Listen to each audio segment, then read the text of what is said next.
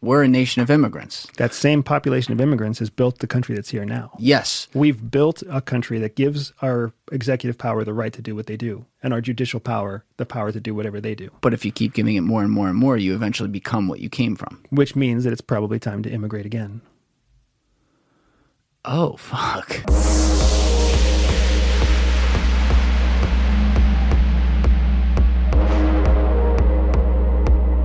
What's cooking, everybody? If you are on YouTube right now, please hit that subscribe button, hit that like button on the video, and as always, would love to hear from you down in the video comments section as well. To everyone who has been sharing around the links to these episodes and just the show in general with friends and on social media, thank you so much. That word-of-mouth marketing is the best thing we can get, so let's keep that rolling. To everyone who is listening on Apple or Spotify right now, thank you for checking out the show over there. If you haven't already, be sure to hit the follow button on either one of those platforms and leave a 5-star review if you have a second. And I look forward to seeing you guys again for future episodes. Now, I am joined in the bunker today by a real-life former undercover CIA spy who has seen some shit, and his name is Andrew Bustamante.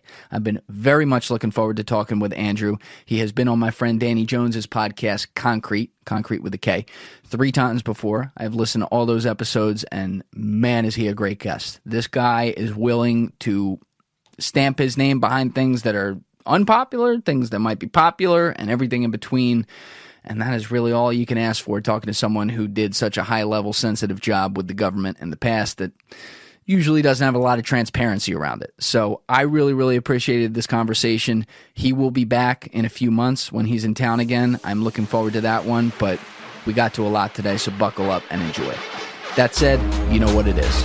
I'm Julian Dory, and this is Trendfire. Let's go! This is one of the great questions in our culture. Where is the nuance? You're giving opinions and calling them facts. You feel me? Everyone understands this, but few seem to do it. If you don't like the status quo, start asking questions. I don't have some kind of crazy flyway. No, you look good. You got like the whole, like what is this? What was the term you used for that? Lion mane. The lion mane. Yeah, my kids call it an owl nest. An owl nest. Yeah, I just call it like Jesus. I don't know if that's a compliment, the owl nest. The lion mane's a lot better. That's why I call it the lion mane, man. It's my kids. They're 9 and 5. You know, I'm the coolest person in the world to everybody but them. And that's not even true, because, you know, kids always think you're the coolest person in the world. But did they know what you did? Yeah. My son knows what my wife and I did, and he thinks it's super cool. But he doesn't think you're cool. Right. He thinks it's cool, and we could have been cool if we would have kept doing it. And so that's the 9-year-old then, I take it? Yeah. So the 5-year-old doesn't have any concept of that. Yeah, she doesn't. I mean, she understands enough to know that, like, you know, spies, she wants to play spy all the time. She's the one that's got the chance, like, if my son goes into this kind of work, he'll be the guy making the disguises. He's super artistic. If my daughter goes into this work, she's going to be the one, you know, wearing the disguise and speed roping down from like a helicopter, right? That's what she's going to do, 'cause she's a badass. And that was you. That was me, but not nearly as badass as that. A lot of that's paramilitary, right? What do people mean when they say that? People throw around that term. But paramilitary? Like, within the context of the CIA, when we say like paramilitary, what does that refer to? So it means people who are highly trained elite military are then also given elite intelligence capabilities, which allows them to now work independently from the military, right? That's what the paramilitary means. So like in Afghanistan, after the towers went down in 0102, when they say, paramilitary operation, that was a bunch of agents then on the ground, technically? So a paramilitary can be intelligence, it can be military, it can be private sector, like mercenaries. It basically means individuals who use military skills outside of the military in small groups with no military support. That's essentially what it takes to be paramilitary. So military style shooting, military weapons, military tactics, military skills without the support of the U.S. military behind it, or any formal national military behind it. See, when you start explaining that, my mind's racing a little bit, because you and I were talking for a while before this, like in the car after you got in from the airport, about the whole private versus public sector of intelligence. Yep. And at some point today, like, I'm sure that'll come up where it's relevant, but I don't want I don't want to bury the lead here with who you are and what's going on. So, first of all, thank you for being here. Very excited for this. Yeah, no, dude, I'm excited to be here. And secondly, I obviously heard you on Danny's podcast, Concrete, which is a great podcast. People should check that out.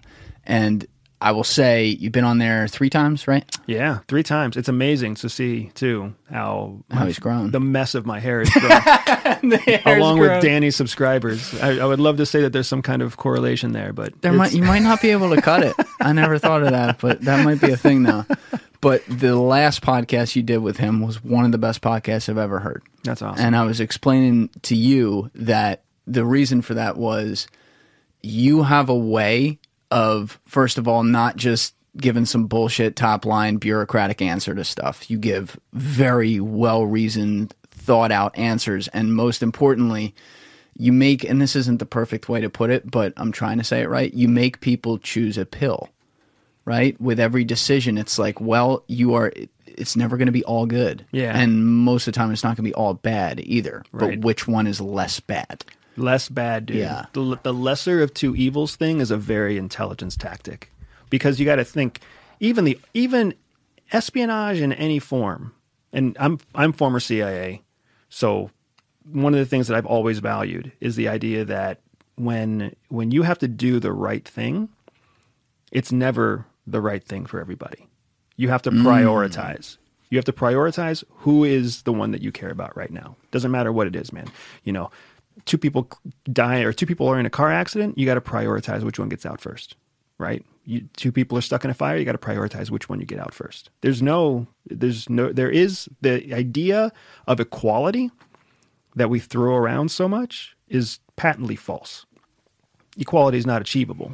What people want is When you need mealtime inspiration, it's worth shopping Kroger, where you'll find over 30,000 mouth-watering choices that excite your inner foodie. And no matter what tasty choice you make, you'll enjoy our everyday low prices, plus extra ways to save, like digital coupons worth over $600 each week. You can also save up to $1 off per gallon at the pump with fuel points. More savings and more inspiring flavors make shopping Kroger worth it every time. Kroger, fresh for everyone. Fuel restrictions apply. fairness and equity, but equality is beyond anybody's reach ever. Yeah, sometimes I feel like we get a little caught up in the terminology with that, but people also like to put hard top-line answers, black and white, on everything. Yeah. And frankly, most things in life, literally most of them, that's not the case. Like, should you do heroin or not? Okay, that's probably like, don't do that. Yeah. There's some things, but you look at, goddamn, I mean, fuck, you look at geopolitical issues and you start to get to things like that, and it's like, well, nothing's ever a simple answer. It's always what is, not to go right to the negative, but what is the damage control in this situation? Yeah, the truth is that human beings want a simple answer. There's a cognitive loop that plays in your head where it demands closure. If you don't have closure to that loop, it leaves you continuing to ask questions. That goes back to like caveman days, fight or flight. Cavemen were constantly, like our ancestors and even us, we have not evolved past our what's known as a paleomammalian brain, a cortex that connects to our spine, that's constantly making us ask the question, do I run or do I fight? Like, do I stay or do I go? So, and because of that, people hunger cognitively, independent of creed, religion, age, education level, whatever. What people want is closure. And when they get a simple answer, it satisfies that cognitive hunger for closure. And that's why they don't question it. They just run with it. You think they also want the chase, though, too? Some people want the chase, right? Like I try to teach people that there's 3 kinds of people. There's sheep, there's wolves, and then there's wolves that eat wolves, right? Sheep eat grass. Wolves eat sheep. But then there's also a special kind of wolf that eats wolves. It's that third person is the person who's in it for the chase. Who's an example of that? So spies, I would say, are an example of that. And then you also have criminals out there who are an example of that. You've got... Depending on the crime, I guess, or what they do. Yeah, right, depending on the target. Sheep are an easy target. Right. So if you got someone who chases sheep, like What's the challenge in that? That's just a hungry wolf. Those are the wolves that end up fat and bloated and Right. they sleep half the week, right? You got business owners. Some business owners are wolves. Some business owners are wolves that eat wolves, man. Like, what I have found is that the population of that third category is so small that when you find them, if you're one of them, then you've made like a friend for life. Because they can be good. Good, You're or saying. because they recognize that good or bad is irrelevant. They recognize that it's all about the chase, right? It's all about not choosing the easy option. You know Matt Cox. Matt Cox and I met and became pretty fast friends, not because of anything other than the fact that he was a freaking criminal. Yeah. And I was a criminal legalized by a code in the United States. Hold on a second. Yeah, You were a criminal legalized by a code in the United States. That's What do you mean by that? That's what a spy is, dude. A spy is given the ability to do criminal acts in the best interest of national security. Which you're not purposely calling good or bad because you don't know what is. Well, not because I don't know, because I know that if you look at it through one lens, it's good. If you look at it through a different lens, it's bad. It's 3 dimensions. It's your 3D goggles, right? You got the red lens and the blue lens. Close one eye, you just see red. You miss half the picture, right? Close the other eye and you see blue. You miss half the picture. You got to look through it through both eyes to have the 3D vision. There's some things in life that are obvious where you can say, okay, well, that's bad. You know, you look at the most extreme examples of the worst of humanity. You see like genocide and stuff like that. Okay, that's bad. But I do often think about how we interpret things or message them, because it's like, oh, we're the beacon of democracy. We're America and all that. I believe in that. I agree that democracy is the best system and all that. But is that our own bias going into that versus are there, I would argue there aren't a lot of people who have ever been happy in communism or something, but let's pick some other type of system, some democratic socialism or something like that. Could that be better just based on how they see it where they are? You know, maybe someone's living an average of 70 years as opposed to 77 here, but they're happier. I don't know. You know, it's all relative. Yeah. It's funny. The biggest idea that I'm against is the idea of absolutism. The idea that there's any best, any worst. Even the like better and less better, or better and less good, are relative. Everything is relative. So when people come to the table arguing some kind of absolute outcome, one of my favorites is that America is the best. America is the best. Democracy is the best. Our democracy is the best. Our system's the best. It's just not true. That's an absolute statement. And if you look at that absolute statement through the context of history, what you've seen is we've lost influence, we've lost wealth, we've lost power, we've lost status. We're one of 3 global power competitors right now. Fair. Agree. Just as a clarification, do you mean you said that's not true? Would it be better to say you can't prove that that's true versus the absolute, and I may be twisting your words. If I am, I apologize. But like versus the absolute that like, oh, it's not true. So what I'm saying is you can't prove that America is the best. Okay. What you can prove is that America has the largest economy. You can prove that America has the newest model fighter jet, right? But you can't actually prove that America is the happiest. You can't prove that China is the happiest, even though they claim to be the happiest, right? Yeah. We've got to remember that human nature drives all things. And what is the American democratic system at its highest echelons? It's just a group of human beings. And those human beings had a process that they went through to get there. So that means the national interest, the best interest of the United States. What is the United States here to preserve? It's here to preserve itself. Right. That's just a giant human being, right? Self-preservation rules. And that gets into groupthink ideology with anything, right, including what you may perceive as good. We're getting complicated. I like that though. Like this is what I mean. Like you make people's brains fry, but it's searing in the pan, and it needs to happen. And it's not. I'm not talking about philosophy, right? I am one of the people that you will hear lambast philosophy. I think philosophy is pretty useless. What's the purpose of talking about the purpose? There's no purpose. It's just wasted oxygen, right? So what's the difference here? So when you philosophize, you intentionally drive towards no conclusion. I'm driving to a conclusion.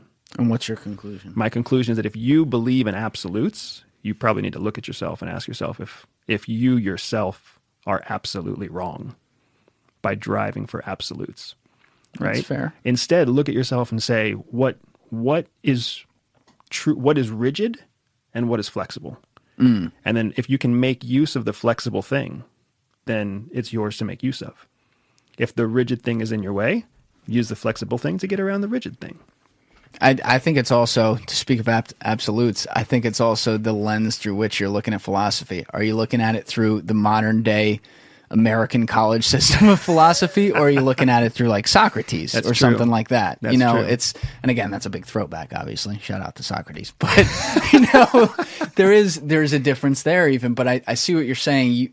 We do, and like I struggle with that sometimes here when I'm talking with people, because what do? I talk with people from across culture. We're pointing things out. We're discussing things that are happening. And I often say, I don't have a solution for a lot of this stuff. Yep. Sometimes I do feel like we all fall into the trap of just like pointing out problems. Yep. But from your career seat, being in the CIA, and we're going to get in a second to what you did. I want to hear about that. But like, your job was to have a final report on something and be able to say, hey, this, based on the information, here's the probability, here's what the data suggests. And then again, it doesn't have to get into, well, what's good versus bad. That's a different conversation. Correct. But the actual element of completing what the job or mission is that's what's paramount. Right. Yeah. So the solution, just like you were saying, right? We all had a solution that we had to achieve, an objective that we had to provide. And that is the thing that gets people derailed. There is no value in identifying the problem, not unless the objective is to solve the problem. If the objective is just to identify the problem, then nothing happens. There's no productive outcome there. You've got to work towards solving the problem that you find. And the person who does that, we've also been talking through the morning about value. The person who can actually solve the problem, that's a person that brings value to the table. Person who identifies the problem didn't really bring any value to the table. I don't disagree in the sense that, like, when we talk about like problem solvers, what's a prime example in culture? Silicon Valley. Well, what did a lot of these, for better or worse, depending on the person or situation you're looking at, what did these people do?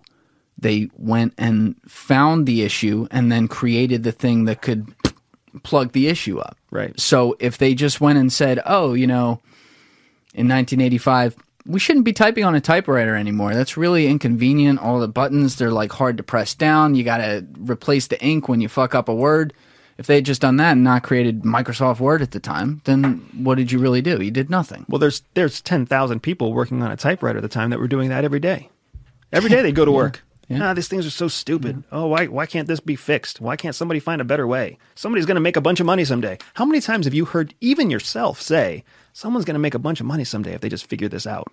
Instead of just dedicating yourself to becoming the person who makes a bunch of money, figuring the thing out. Which you can't do on everything, but yes, like if it's something that's near and dear to you, the best way to do is scratch an itch. The best way to build yourself and unlock your potential is to scratch the itch that you're itching yourself every day. Right. And there's nothing that, like, even from your end, I'm sure if we got into like the private contractor talk and stuff like that and the things you see now, which I was blown away by some of the stuff you were telling me with the government and how they operate, like, yeah, guys who leave the government, who were spies or they're becoming government contractors, but did certain important high-level government shit, now they want to profit off of it. And they can because they have a rare skill.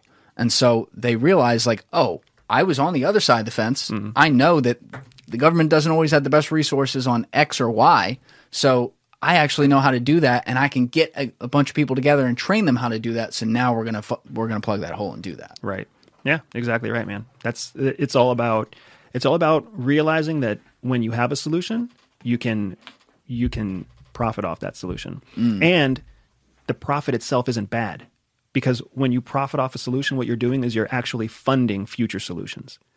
it really drives me crazy when people think that things should be done for no profit, or there's something wrong with maximizing profit. Oh, I see what you're saying. If you don't maximize profit, then what are you going to use to invest in making more solutions, right? If you don't maximize profit, then what are you going to, if you don't make a profit, then how are you going to continue serving the population that you're serving? The idea that everything should be free, or the idea that everything should be discounted to the lowest possible level, or you make the minimum profit, those arguments are just, they're short-sighted because no one's considering the fact that predominantly people point out problems instead of fixing them. And it also can have variance to it because like this is where a positive of capitalism comes into play. So let's say that there were, I'm just going to make some up right now. Let's say that there were some sort of disease that for whatever reason only attacked people who made no money, right? And they're poor. And it was attacking a lot of people and it was killing them. Versus all the other diseases that happen that attack anyone, right? And that may be covered by insurance versus the first one that's not. If you could find a way to make sure you profit minimally to, you know, just enough to keep the lights on to get the innovation and the top line medical doctors in there to do what they have to do to create some sort of drug or some sort of thing that could prevent the initial disease, the one I was talking about that all the poor people got, and then profit more off of the one where you have representation of people who can pay for things, right? So therefore increase the profit margin on, I don't know, a diabetes drug or something like that. Well, then you should be able to do it. But if you said, oh, no, we're going to try to not profit off either one, then you're not going to have a sustainable system because where does the money even come in? How do you incentivize those doctors to come in if they're not even getting paid because there's no money to pay them? Right. So I think that your point is sound. I would also say that the thing that capitalism does right is that that's already in capitalism, right?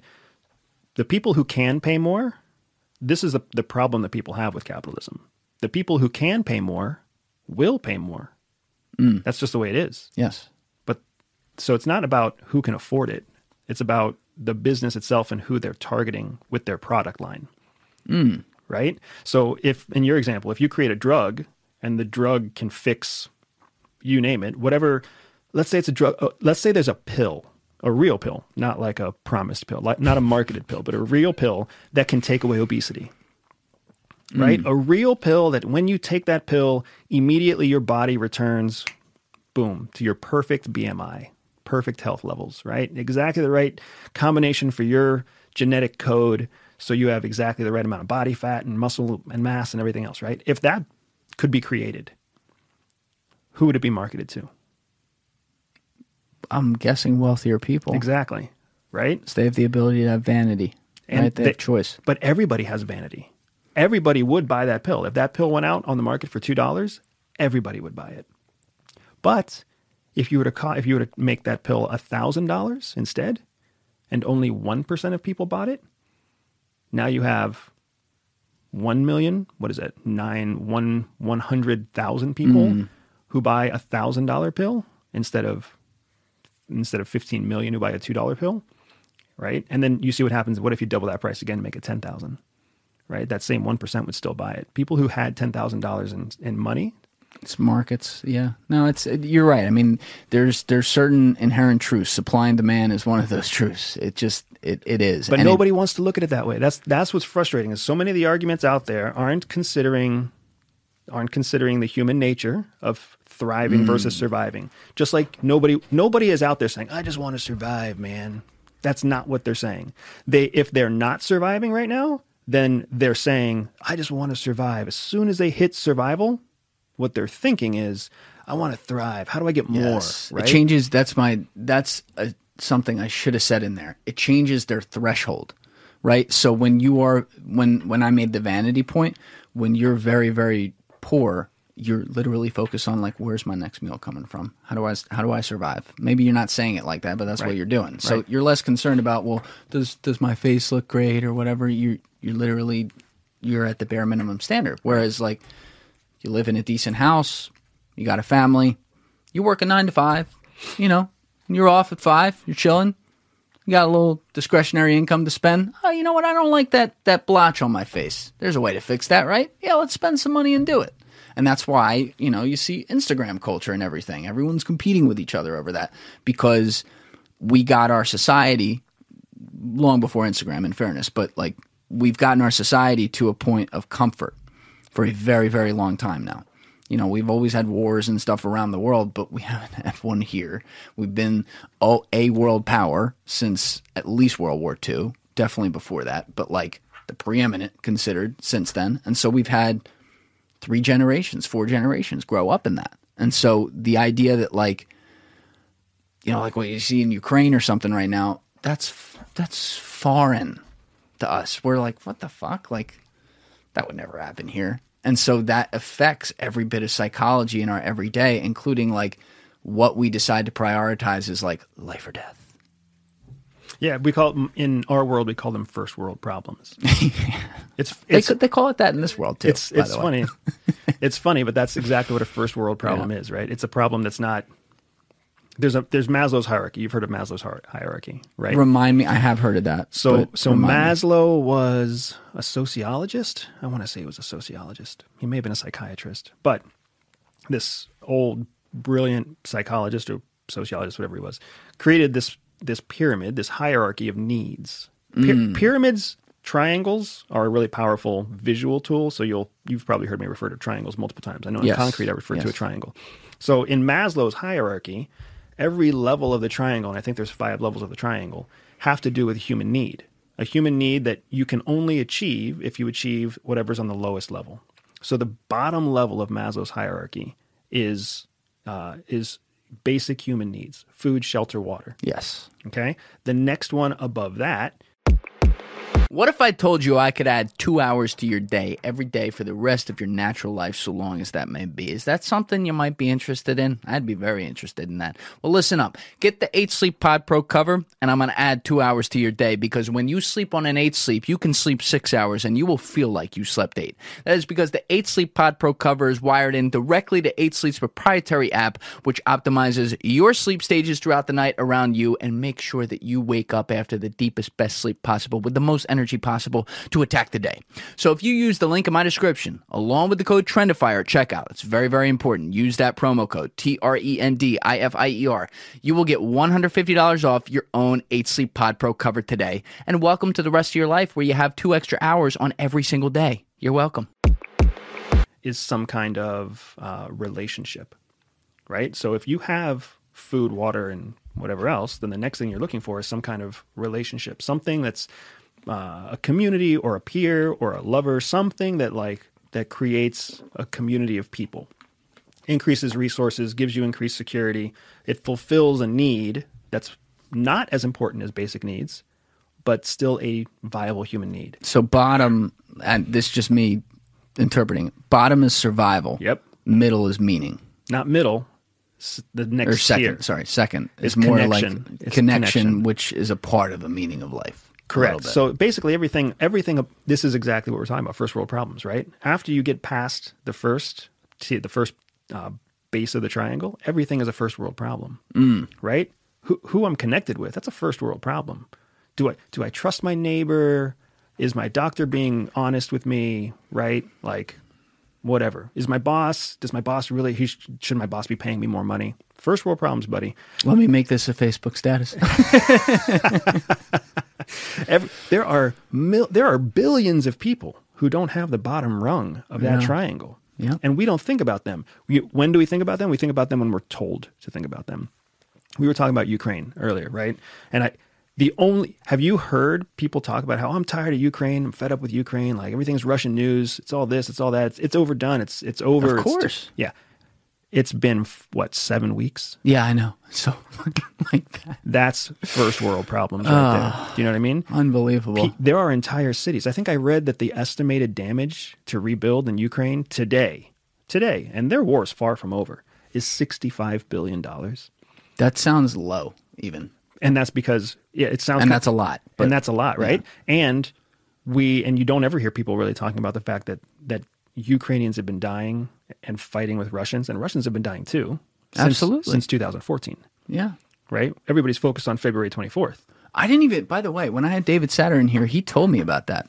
I knew about after what's it called? Crimea? Yeah, after the Maidan thing, when they did Crimea, that was a bulletless takeover. They basically like walked in the building and said, "This is ours now." Yes. But the whole Donbass and Lugansk, I always get that. Is it Lugansk or Luhansk? Luhansk, I think. That's like a dyslexia thing in my head with that word. I don't know what it is. But he was telling me that I think over like the 1 year period after that, like 14,000 people died. Like there were real battles going that you didn't hear about that here. Nobody, yeah, because it's not interesting to us here for all, like, unless somebody tells you it's interesting. So what ended up happening in the United States is like media got onto this thing. People gleamed onto this, the president was releasing intelligence reports.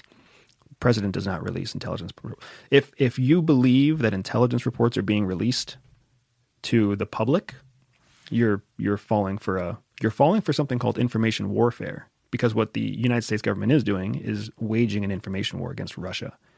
If you speak English, which many educated Russians do, they want a very unified message to go across English language airwaves, so that the people inside Russia are getting that message, hearing that news, being demoralized by the fact that they're losing 14-1 trained Russian troops to Ukrainian troops, right? Like, you cannot trust English language media from almost any outlet right now, because the entire narrative is being controlled between NATO and the United States. All English language right now, that entire narrative is being controlled by one unified body. So there is no independent news source coming out right now. Does that make sense? Yes. And I could dig all the way into that, but this is a good segue to give people some context here. So they're like, wait, all right, I know this guy's a CIA agent, but what the hell do we know? So when I hear you give an answer like that, my head immediately goes to, and you were a part of that system in a way, right? So you know what this is. And also, by the way, you know trade-offs too. I think about that because I can't know that. I didn't work in intelligence. I got to talk to guys like you and hope you're telling me the truth, right? But like, for example, that like if you're on the other side and you're working some sort of geopolitical case going on around the world, where you may find it in your best interest to complete that mission you talked about, to deflect or defer from the actual issue at hand to gain an upper hand advantage in the informational warfare. And by the way, I understand and accept the fact that that has to be a part of how governments do their job, especially I have to root for the one that I'm living in. Exactly. Right? So I'm a realist in that I do want spying to happen. I do want the CIA to be able to do things. I try to balance that with, well, all right, how far are we going here? Right? And that's where I'll criticize, because I also want to hold it to a high standard. But if you wouldn't mind, can you tell me about your CIA career and tell people, I mean, first of all, did you always want to join the CIA? Yeah, so I was an NCS, which is that was called at the time the National Clandestine Service. Yes.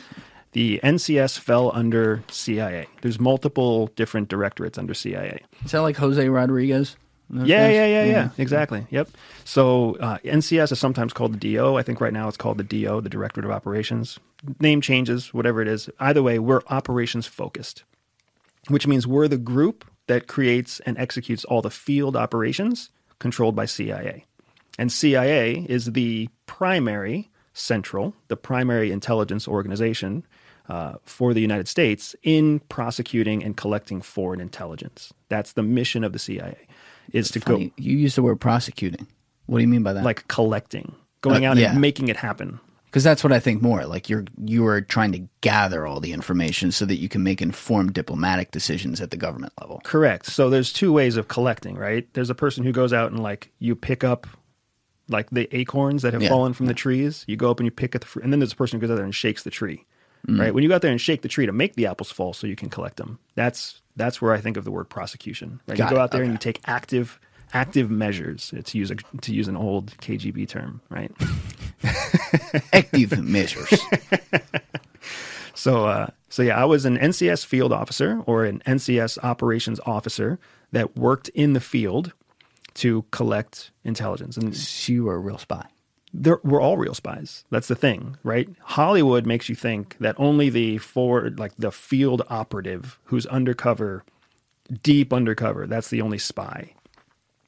Spies they come in all shapes and sizes and all varieties, from linguists to logistics people. We even have couriers, right? There's people who live and work undercover who just analyze information, right? They're all spies. They're all living a life where they have to lie, not just to their closest friends and family, but they're actually given government authorization to lie to everybody. They lie to the IRS. IRS doesn't know when you're a CIA officer. IRS thinks that you're whatever you say you are. What did they think you were? I can't. Your cover? That's you can't say it. Yeah. Okay, fair. That's one of those areas where we don't ever get to disclose. Hey, anytime, I'm going to ask the question. So you just tell me today, like, no. Fair enough. Either that or that's just the best answer that I can make, because FBI and CIA will watch this interview. If you didn't already know that. I kind of assume. I assume that everything I've ever done as someone who creates content is pretty much fair game. It's fair game. Yeah, exactly. Including things that aren't public. So exactly. So one of the things that we're taught to do in that operations world is become, or rather to embrace, because they hire us because we already have it, something known as moral flexibility, ethical flexibility. Right? What a word. It's not something that makes people comfortable, and that's totally fine. I was telling you earlier, like, when I talk about this stuff and it makes people uncomfortable, they're not my people. Like, you can click next. You can stop this YouTube interview. You don't have to listen. I hope to keep following you, but they don't have to listen to me. It's totally fine with me, right? There's plenty of cynics out there. It's always going to be the case. Yeah, I'm not worried about it. They still listen. They won't admit it. They'll say fuck that guy afterwards, but they're tuned in. There we go. So once you learn the phrase for what you've always had, which is moral flexibility or ethical flexibility, right? When you're that kind of person, a person like me that grows up always thinking like, well, I could do that bad thing under this context. Or maybe it's not too terrible if I think about this. All those people have dark thoughts, and we never feel comfortable admitting our dark thoughts to other people. Everyone has that. Everyone has that, but not to the same degree. Sure. Threshold. Right? Yes. Exactly. Yes. We call it baseline, right? Some people have a baseline where they think negatively a lot. Negative thoughts about themselves, negative thoughts about the world. That's cool. That's very typical. Not a lot of people have dark thoughts. Dark and negative are not the same thing, right? Negative means, I'm stupid. Oh, I'm ugly. Oh, I should have said this, or I should have said that, right? Embarrassment. That's all negative stuff. Dark stuff is like, how would I go about actually killing a person and not getting caught? Right? What would I have done differently if I was the person robbing that bank? Right? I think when people see these stories, though, those thoughts go through their head like, damn, like, how do you even be a serial killer? Like, I've looked at stories like that, like, I wonder how that would go. And I guess that's a dark thought, but it's human nature. Once you react to something, you want to understand the experience, no? No, I don't disagree with you. Okay. I think there's lots of people who just stay away from it, right? Like, I bet somebody who's been raised in the church, who's a very hard-charging, like, conservative church person, they would feel guilty even thinking about the fact that they have the dark thought, and they might immediately turn to, like, prayer and self-ridicule. They might go immediately to negative thoughts just by virtue of the fact they had a dark thought even enter their mind. Then there's the people like you and me who explore the dark thought. Yeah. Lean into the dark thought. Definitely. Find the few friends that were like, hey, have you ever thought about what you would do? And then we turn it into coffee shop conversation. Yeah. Right? That's a different breed of person. So CIA finds you. The whole purpose of their psychological battery is not to find out how intelligent you are. It's how high functioning you are in that dark world of moral and ethical flexibility, and then also layering that with problem solutions. Yeah, one thing you told me that's kind of surprising to hear, but not when you think about it, but I'd love for you to explain it so that other people could think about it as well, is the concept, the misconception, as you say, that the CIA only hires the smartest people. And when we say smartest people, it's a relative term, but we don't think of it that way enough, because we think of smart as like, oh, got a 1600 on the SAT or something like that. And as I told you, some of the dumbest people I know got a 1600 on the SAT because they can't understand their fellow human. They can't pick up on social cues. They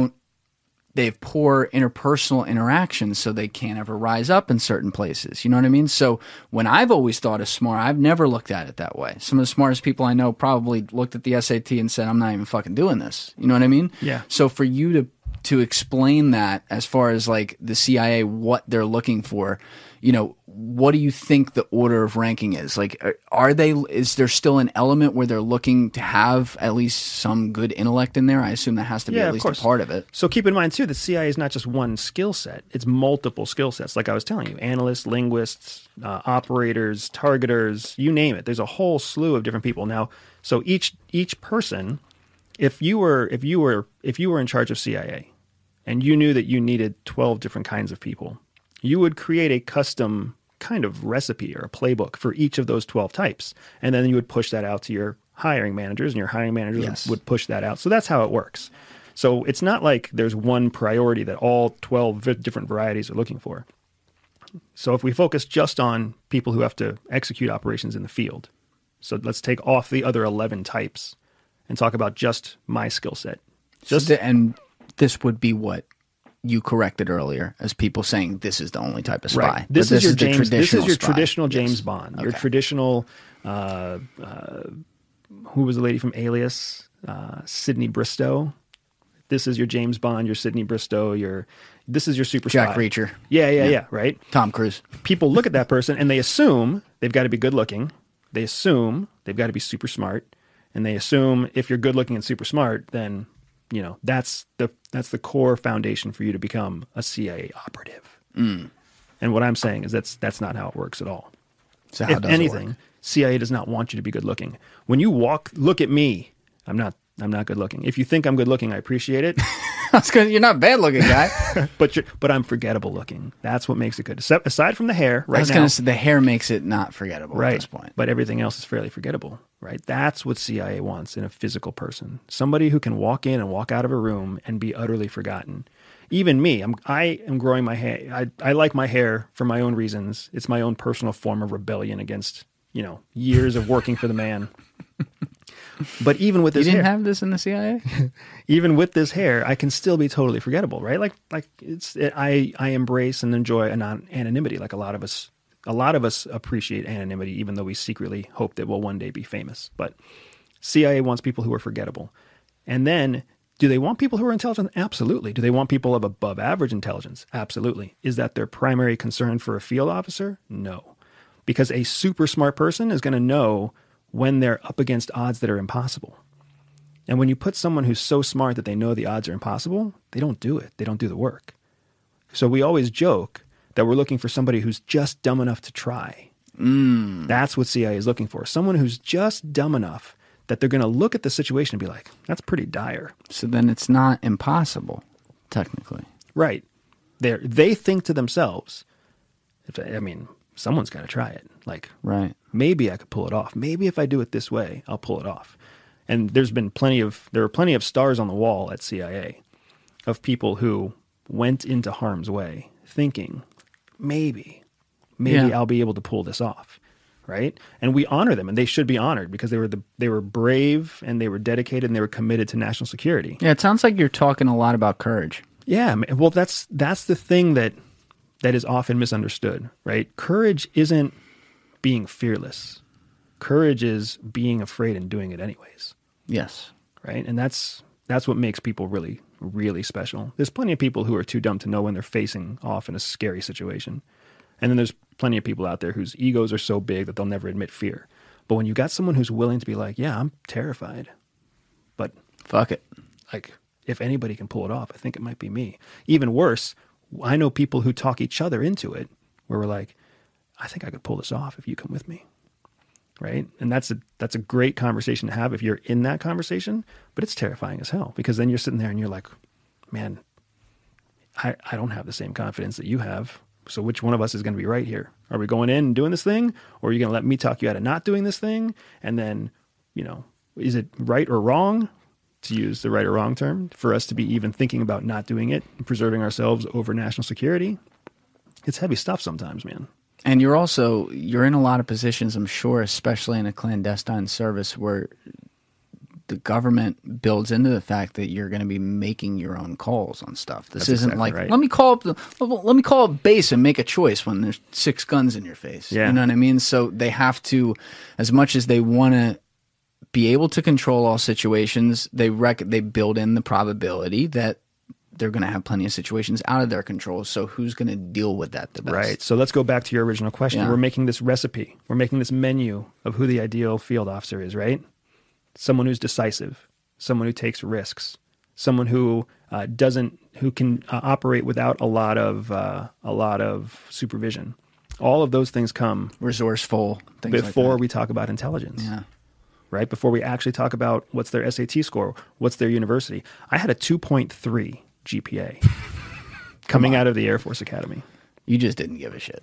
I did, but I gave a shit about all the wrong stuff. I spent 4 years just trying to get away with not having to shine my shoes, not having to shave twice a day, and trying to get laid. That's how I spent my college That's years. my point. Yeah. Right? I mean, I didn't spend my college years trying to be the best aeronautical engineer that was there. I just tried to graduate. I had friends who were trying to be the best aeronautical engineers, and some of them have qualified for test pilot, and some of them have gone on to be like, qualified for the NASA astronaut program, and that's awesome for them. That's not what I wanted to do. Your point, though, was like for you, what I'm trying to get at is that it wasn't an ability thing. Correct. It was a priority thing. And that's how CIA works too. Yes. It's a priority thing. Okay. That makes sense. It makes sense when you think about it, but that's not how Hollywood portrays it. And because that's not how Hollywood portrays it, that's not what the average person thinks. I often joke that you've probably actually met undercover officers and never known it. Oh, for sure. In your Yeah. everyday life, just walking through the Yep. grocery store or the mall or whatever else. They estimate there are 100,000 undercover officers inside the United States at any given time. Well, that would include foreign government services, obviously. Right. So That almost seems low. it's almost. It's also the high, it's but- also the unclassified number, right? So Yeah. I mean that's the odds of you crossing paths with one of them at some point is scarily high, right? Whether you're standing in line at Target or Walmart, because guess where they shop, right? Yeah. Whether you're visiting a national park and they're taking the picture right beside you, or whatever it might be, you're going on a cruise and they're on the cruise ship with their family too. It's just amazing how close it's been. And that's not even counting all the people out there who have stories about grandparents and aunts and uncles who nobody really knows what they did and maybe they did this or that. It's fascinating how we're all just a few steps removed from truly undercover work. I do know someone in the CIA. They don't know that I'm in this, that I know they're in the CIA, but I know they're in the CIA. And it's like, it made me think when I figured that out, and I'm 99% sure. When I figured that out, I was like, I wonder how many times, not just CIA, but how many times I have been around someone who was complete undercover with something.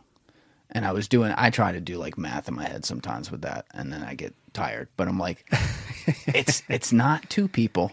It's probably more. Even if it's just a quick, you have a conversation with someone in the coffee store. I'm not talking about people that you're like friends with. Obviously, then the probabilities are a lot lower, but not zero. Right. And what's crazy is that 1%, you said you're 99% sure, that 1% means that they're winning. That's where plausible deniability comes from. 1%. If there's 0.1%. 99% sure, 99.9% sure that person's an undercover CIA officer, but you're not 100% sure, which means their cover's working. Their cover is holding. That's what cover's supposed to do. Is that good enough? It's not ideal, but Yeah. in many places it's good enough. You know what you can't do with somebody who's 99.9% sure? You can't arrest them. You can't wrap them up, right? That's a term that we use, is wrapping up. If you don't, in the United States, if you don't have a rock solid case, then they're not going to, the SWAT team's not going to wrap you up. The prosecutor's not going to press charges. They're not going to go after you unless they have a rock solid case, 100% case. But then what about the people who get convicted who didn't do it? Well, that's a different story. That's people who actually are brought into the court system, and then the court system fails them because they didn't do it, but somehow they were proven to have done it by a panel of peers who were supposed to be assuming innocence until proven guilty. God damn, you look at a lot of nuance. I love it. I love it. I think like you. I just don't have the life experiences to get as honed in on things that I don't know about, obviously. But I appreciate people who think like you because, as I said at the outset of our conversation, it makes this complex life a reminder that it is in fact complex and things are not perfect. But I could nitpick going into like percentages of the plausible deniability thing there. I understand what your point was, and I think people out there will too. It's just it's a wild concept for people to have to try to figure that out and then wonder what it means if they do. So like with the person I'm thinking of, my life went on the next day when I figured that out. But then once in a while, when it comes up in my head, I'm like, I wonder if he's killing people. Right? Or like, I wonder if like he's been locked up in a jail cell in Somalia one time, or, you know, and stuff like this. And it kind of creates the whole almost like meaning of life question, because you then think about it in context and you're like, well, he's just one person. You said there's 100,000 at a given time that we know of, or that we think we know of in the United States undercover. Well, they're all just one little piece of the whole thing. Yeah. They all have to operate in this world of 7.5 billion people on top of each other to let the chips fall where they eventually do, in groups of people. And therefore by groups, I mean countries and power structures and stuff. But when you're the CIA or you're the FSB or, you know, some sort of government organization, the Mossad, you're trying to make sure that where your chips fall are going to end up being at the highest part of the pyramid. So I don't know if we talked about this in the car or on the podcast, but like your example with hiring in corporate structures, they hire 10, they expect 7 to be average or better, 3 to be disasters. It's like, well, how do we get 7.5? You know, like it's like a game of inches in life, and the stakes are never higher than when you're talking about governments and the people who work in them. So yeah, to one step back from what you just said, I would say that we don't play in a world where chips fall. We live in a world where we place chips, right? We place bets, but we bet on ourselves. And that, to me, coming out of CIA, that's been the biggest lesson. There's a lot of people out there who just let chips fall. They gamble all the time, but they never try to rig the game. And intelligence is all about rigging the game. If the chips aren't going to fall where we want them to fall, then we're going to find a way to break the game so that the chips fall where we want them to fall. We don't gamble. There's no value in gambling. Gambling is something that's designed to where the odds are against you. We want to make the odds in our favor, right? And that's what a good businessman does too. Right. So even when we talk about hiring and firing, we can talk about it in detail whenever you want. But you don't want the numbers game is what companies have to play, because there's so much regulation that prevents them from rigging the system. Right? So just going back to our conversation about equality and fairness, the reason that equality can't be reached is because not everybody has equal opportunity to education, healthy food, whatever else it might be, life experience. And that's never going to change, And that's never going to change. It's never going to be perfect. So then what ends up happening is, in a government like ours that tries to force equality to happen, it creates regulation that cuts off opportunities from other people who have them. So now ideas like equal opportunity, right, that came up in the 80s. Now we're basically saying, well, you know, predominantly this group of people has more opportunities and predominantly this group has less opportunities. So we're going to say, out of 10 opportunities, 7 of them have to go to this group and 3 of them have to go to this other group. We're going to manually take opportunity away from the group that has more opportunity to make it fair. Right. Redistribution, pretty much. So we explore those ideas in pursuit of trying to understand our own democracy, which is one of the youngest governments in the world. Yes. Right. So as we're trying to pursue this idea, we make mistakes too. So that is the whole idea of taking opportunity away. We in the agency, we operate outside of that world, because the CIA's job is to collect intelligence that supports national security from outside of U.S. borders. That's the mission. Yes. So we don't really care what anybody else thinks. There is no equal opportunity. If racism exists outside the United States, we play to racism. If child abuse and human trafficking is part of what's happening outside the United States, that's an active tool that we can use. Whoa, baby. To do whatever we got to do, right? If a country says that it's illegal to have alcohol, but the person that we want to talk to wants or likes alcohol, guess what we're doing? Smuggling in some alcohol. See, when you say that, it's honest, and I appreciate it. But you know where people's heads go right away. People go to the darkest place they can go. Yeah. Like you say human trafficking is happening? Jeff Epstein, you're up, baby. Like, that's what people in public think. And I appreciate what people in public think, right? Human trafficking is a problem in the United States too. Sure. Yeah, I'm not discounting that. And how much do we value it? How much do we How much of our budget do we dedicate against it? How much of our police force is dedicated against it? How much of our FBI time and effort goes into it? Almost none, man. Because even inside our own country, we would rather turn our blind eye and be like, well, it doesn't happen that much, or it doesn't happen at all. Or human trafficking is. You know what the number one human trafficked? You know what nationality is the number one most human trafficked nationality inside the United States? Can I guess? Hispanic? American. Wait, but there's no... Americans are the top trafficked nationality inside the United States. But that's all the same. I would have said that answer, but we're all from somewhere. You know what I mean? So what's fascinating is like you think of the whole world. Yeah. Right? It's not Indian people who are being trafficked into the United States to be prostitutes. It's not like it's Mexicans or Colombians, right? Yes. Like that's usually what we think of. In the world of human trafficking, what it usually means is somebody is being trafficked from one country into another country. I wouldn't have told, to be honest with you, maybe I've looked at this a little more. I don't know. I don't think I looked at it enough, but like, I would have still thought that plenty of it happens within the confines of someone who's a citizen here. Don't get me wrong. Of course, I think some foreign stuff happens as well. I know it does, but I'm saying like, it doesn't surprise me when you say like the term American. And when I found out about that, it surprised me. And maybe, and honestly, it may be because I spent so much of my time outside the United States, seeing how human trafficking works outside the United States, right? Watching Thai people be trafficked in Vietnam, and watching Korean people be trafficked in China, and watching Brazilians be trafficked in Argentina, right? Seeing it outside the United States, when I came here and then found out about our problems here, and then found out that it's all Americans, like that's amazing to me. That means American children, American women are being lured by other Americans, captured, enslaved, and then transported to another part of the United States.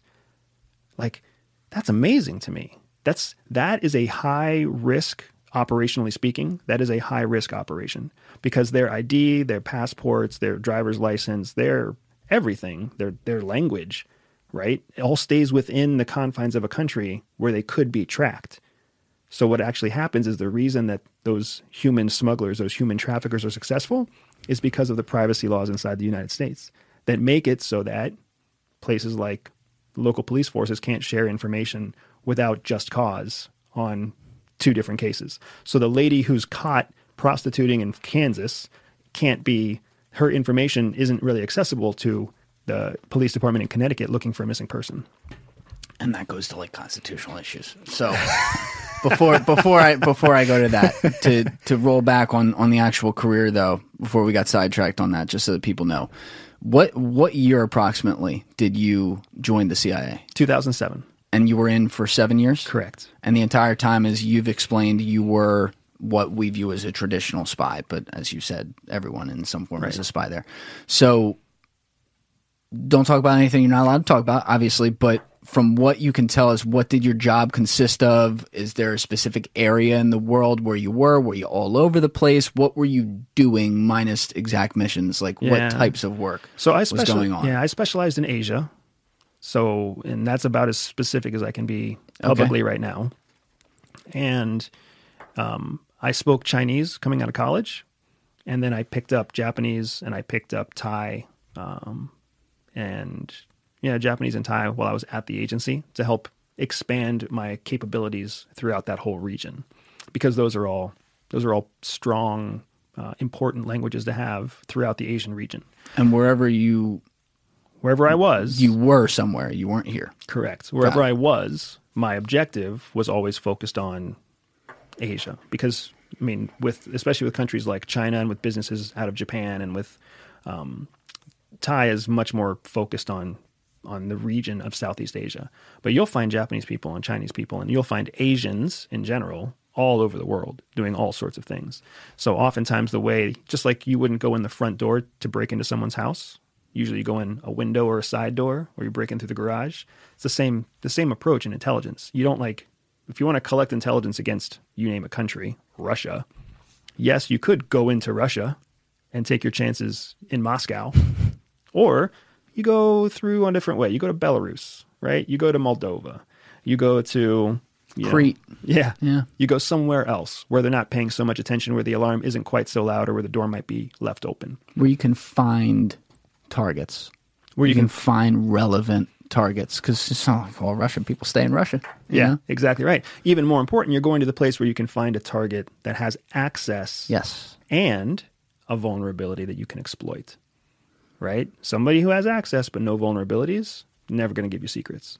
Somebody who has access and some kind of vulnerability, now you've got the 1-2 punch that you need to have a chance, a higher probability of collecting intelligence from a future, what we would call a future recruited asset. So a main part of your job was recruiting assets. That is the job. The job is collecting intelligence, but you can't collect direct, high value, high quality intelligence unless you're recruiting a source that understands their purpose is to provide secrets of a certain caliber.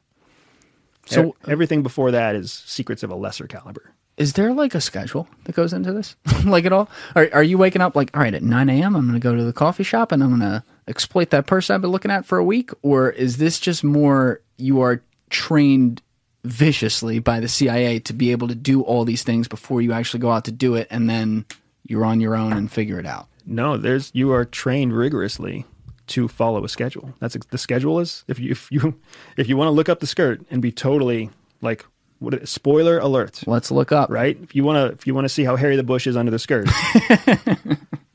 The schedule is about 9 months. It usually takes about 9 months for a valid target to go from stranger who you've never talked to before to providing secrets to you in exchange for something of value to them. But how often is it you identifying who that target is because you're on the ground versus being told ahead of going there, like, oh, we see this guy, that girl, whatever? Yeah, so that's a trickier question. It's probably 2 out of 3 where you just live your life actively and you find the people yourself through the good old-fashioned networking, handshaking, high-fiving kind of lifestyle. Can I paint a scenario here? Yeah. And see if you can fill this out? All right, so I send you, Agent Bustamante, to...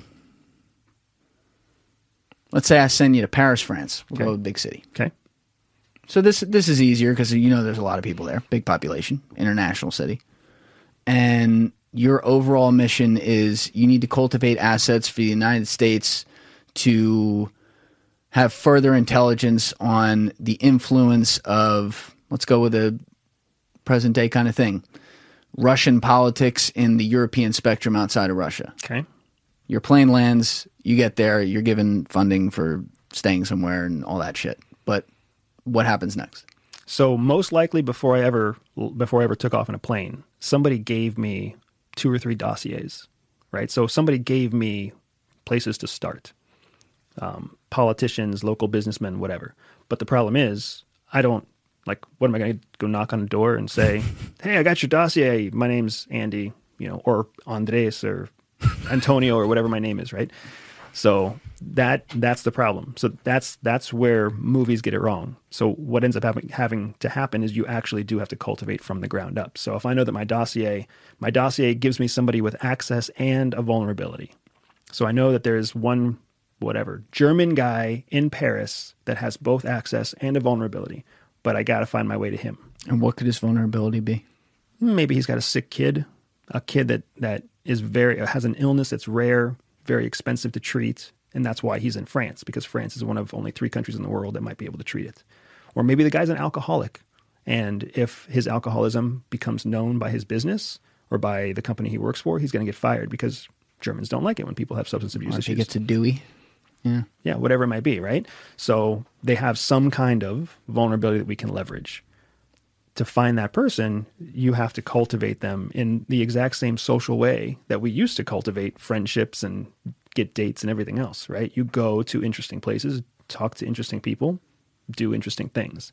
That's 90% of a spy's life, is just going out, doing cool stuff with cool people in cool places, trying to find other interesting people doing the same thing. Putting yourself in the situation, basically. Saying, all right, let's go. And then immediately assessing every person that you meet. Like that's the true magic power of espionage, is being able to essentially in real time manage or manipulate, but we call it managing, manage a relationship by knowing this person likes XYZ, they're high energy, they're low energy, high probabilities of what their personal life looks like, what their romantic life looks like, probabilities of whatever else it might be, right? That from substance abuse to porn addictions to liking to go out and play sports. And then as you assess these people in real time, you're also assessing what is the capacity that they have for an interesting network. What are the chances that this cab driver actually has somebody in their immediate network, friends, college, graduate friends, whatever else, who might be of interest? And then as you find people who have high probabilities, you manage those relationships with a little bit more time and effort to expand on that network and leverage the network to build your way like a ladder to get to that German guy. But you all the time hoping and being open to the idea that on your climb to get to that German target, you're going to find 3 or 5 other targets. Sure, absolutely. But there's a time schedule with it. You know, like you're there to do the job. You can't be like, well, I haven't found anyone. Right. So you're putting yourself as a normal person or trying to be passed as a normal person in social situations, but you're also, I mean, like you said, you have a dossier, you have information going into it, but you're also needing to get on base. Right. You know, this isn't like, oh, well, it'll develop eventually. It's like, well, all right, this hasn't worked the first week. I'm not going to the right places. Where do I go now? Correct. Oh, I need to find someone. Like, what happens when you run into a wall and you can't find people? So that's a lot of that comes down to experimentation and then experience. So when you have to be willing to work a lot. Your undercover job is a real job. So for 8 hours a day, you're lost doing the thing that you're supposed to be in Paris, France doing. So if you're in France because you're supposed to be selling hardwood floor, you got to do that for 8 hours a day. You got to look, feel, smell like a hardwood floor salesman. Got to keep your cover. Right? That's what you have to do. Every chance you get, you're trying to use that as a segue to get into something, right? What can I use my salesmanship for? Salesman associations, local chambers of commerce, partnerships with larger flooring companies, partnership with contractors. Maybe I want to talk to the contractors who are working on government buildings, and I'll use my cover to say, hey, you ever think about having hardwood floors in those government buildings? I can cut you a good deal. Whatever it is, you're trying to use your cover to help you get to the end objective. After that 8-hour day, then your real clock starts. Now you're out going to, it's a ton, dude. And then after, if you're successful, you get a call with a government contractor during your regular workday. And then after your regular workday, you go do happy hour at a salesman association and you connect with somebody else that's of interest or whatever, right? So now you got 2 or 3 people that are in your sphere of interest and you're working against that clock. So you have to go back after your happy hour, 11 o'clock, 12 o'clock at night. You go back and get on your secret communication system, wherever that is, and you start writing up the reports. Here's who I met. Here's what they do. Here's where I think they're of interest.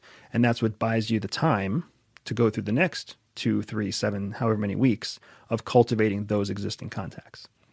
And you have obviously home base of that helping evaluate, what is worth it or where they can find loose ties to someone you just found. Correct. I mean, the one thing about the needle in the haystack concept, I would say in even like, let's say the post 9/11 world where we've had legit technology, like crazy computer systems and stuff like that, is that there's so much available data, little trinkets that any government can pick up on anyone, anywhere, just through like backdoors to private organizations and stuff like that, that the data repository and connecting the dots on the smallest things, all it does really take today versus, let's say, a spy 50 years ago is the smallest little flick of a rock in the water.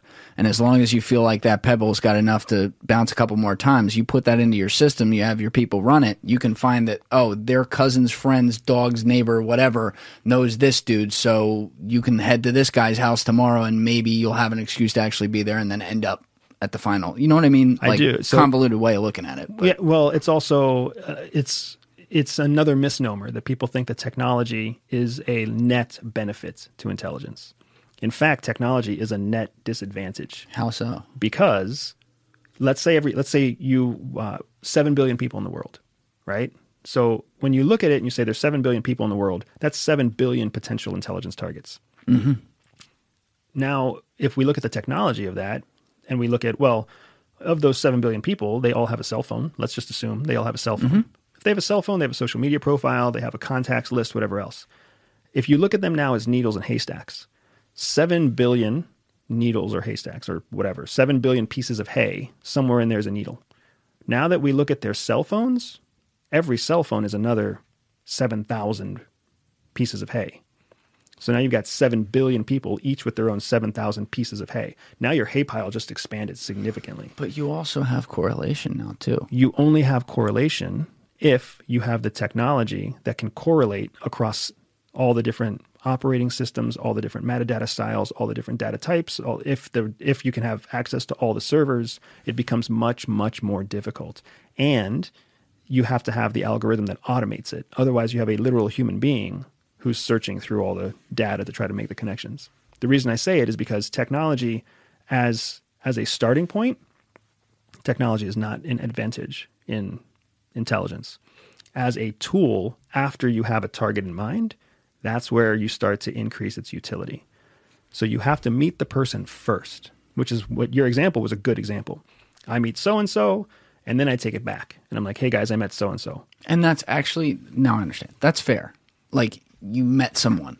Point is, you can like meet someone that might just, the smallest little thing. Like they may be the nobody. Right. But they live there. Right. They know someone. So now, hi, I'm Andy, Andres, whatever. Suddenly, like, you talk for 15 minutes, got one. Yeah. Now I have my starting point, and here's where the technology comes in, because now it's like, well, you can run data points on likes the color green, also listens to Rihanna music, and, you know, happen to live in 2 places like this, and this, right? It's not, it allows you to then suck up all the needles with a magnet. You can try. Yeah, it's a fair assumption, but there's plenty of people who. So, for example, we were just talking about how everybody is probably 2 or 3 steps removed from a real life intelligence officer, like a real covert officer. I'd say they're all one step in a way. So let's say they're all 1 step away. By finding one person, you don't find that intelligence officer. The magnet doesn't suck up all those needles. Agreed. You have to do quite a bit of digging. Yes. Right? So what we actually dig for in the intelligence world is we dig for mistakes. We assume that people who are trying to stay hidden, there's a recipe for how you don't get discovered. So we look for derivations from that recipe. The way that most people live, they want to be discovered. Most people live a very out and out life. They take the exact same route to the grocery store, the same grocery store, on the same day of the week or the same time of the day. They go to the same school. They Habits. Watch the same shows. Exactly. It's called pattern of life, POL. Yeah. Most people have a pattern to their life. It doesn't matter if they're in like Nigeria or if they're in Switzerland. It doesn't matter what their age, what their nationality, or what their income bracket is. People build a pattern of life. But professional intelligence officers don't. They break the pattern, because breaking the pattern is what allows them to see if somebody's trying to observe their pattern. Or what if they're reverse psychology trying to do the opposite? They can try to see. The problem is it's easier to hide inside of someone's pattern of life than it is to hide if someone breaks their pattern of life. For example, to use if you're the intelligence officer and I'm trying to watch you every day to and from your favorite grocery store, there's lots of different ways I can watch you every day. But the easiest way is to just set up 2 cameras, a camera that watches you leave the house and then a camera that watches you go into the grocery store. Mm-hmm. How are you ever going to stay inside your pattern of life and find those cameras? Right? Those cameras might be hidden in a tree. They might be on a bank somewhere. They might be hijacked. They might have been purchased. Like, we may have bought an agreement with the local police force to have the camera that watches the grocery store. But I'm saying, couldn't a spy on the other end try to do that and give away, basically set up false flags to give away? That's what I'm saying. Like, you know what? To make them look like they're every day. Spies wouldn't go to the same grocery store every day. I'm going to go to the same fucking grocery store every day. I'm going to let that. I won't even wave to the camera. We're not gonna flaunt it because we don't want them to know. But I know there's a camera somewhere. It's there. So what ends up happening is that they are creating a pattern of life in their grocery store habit that does not fit their pattern of life in collecting intelligence.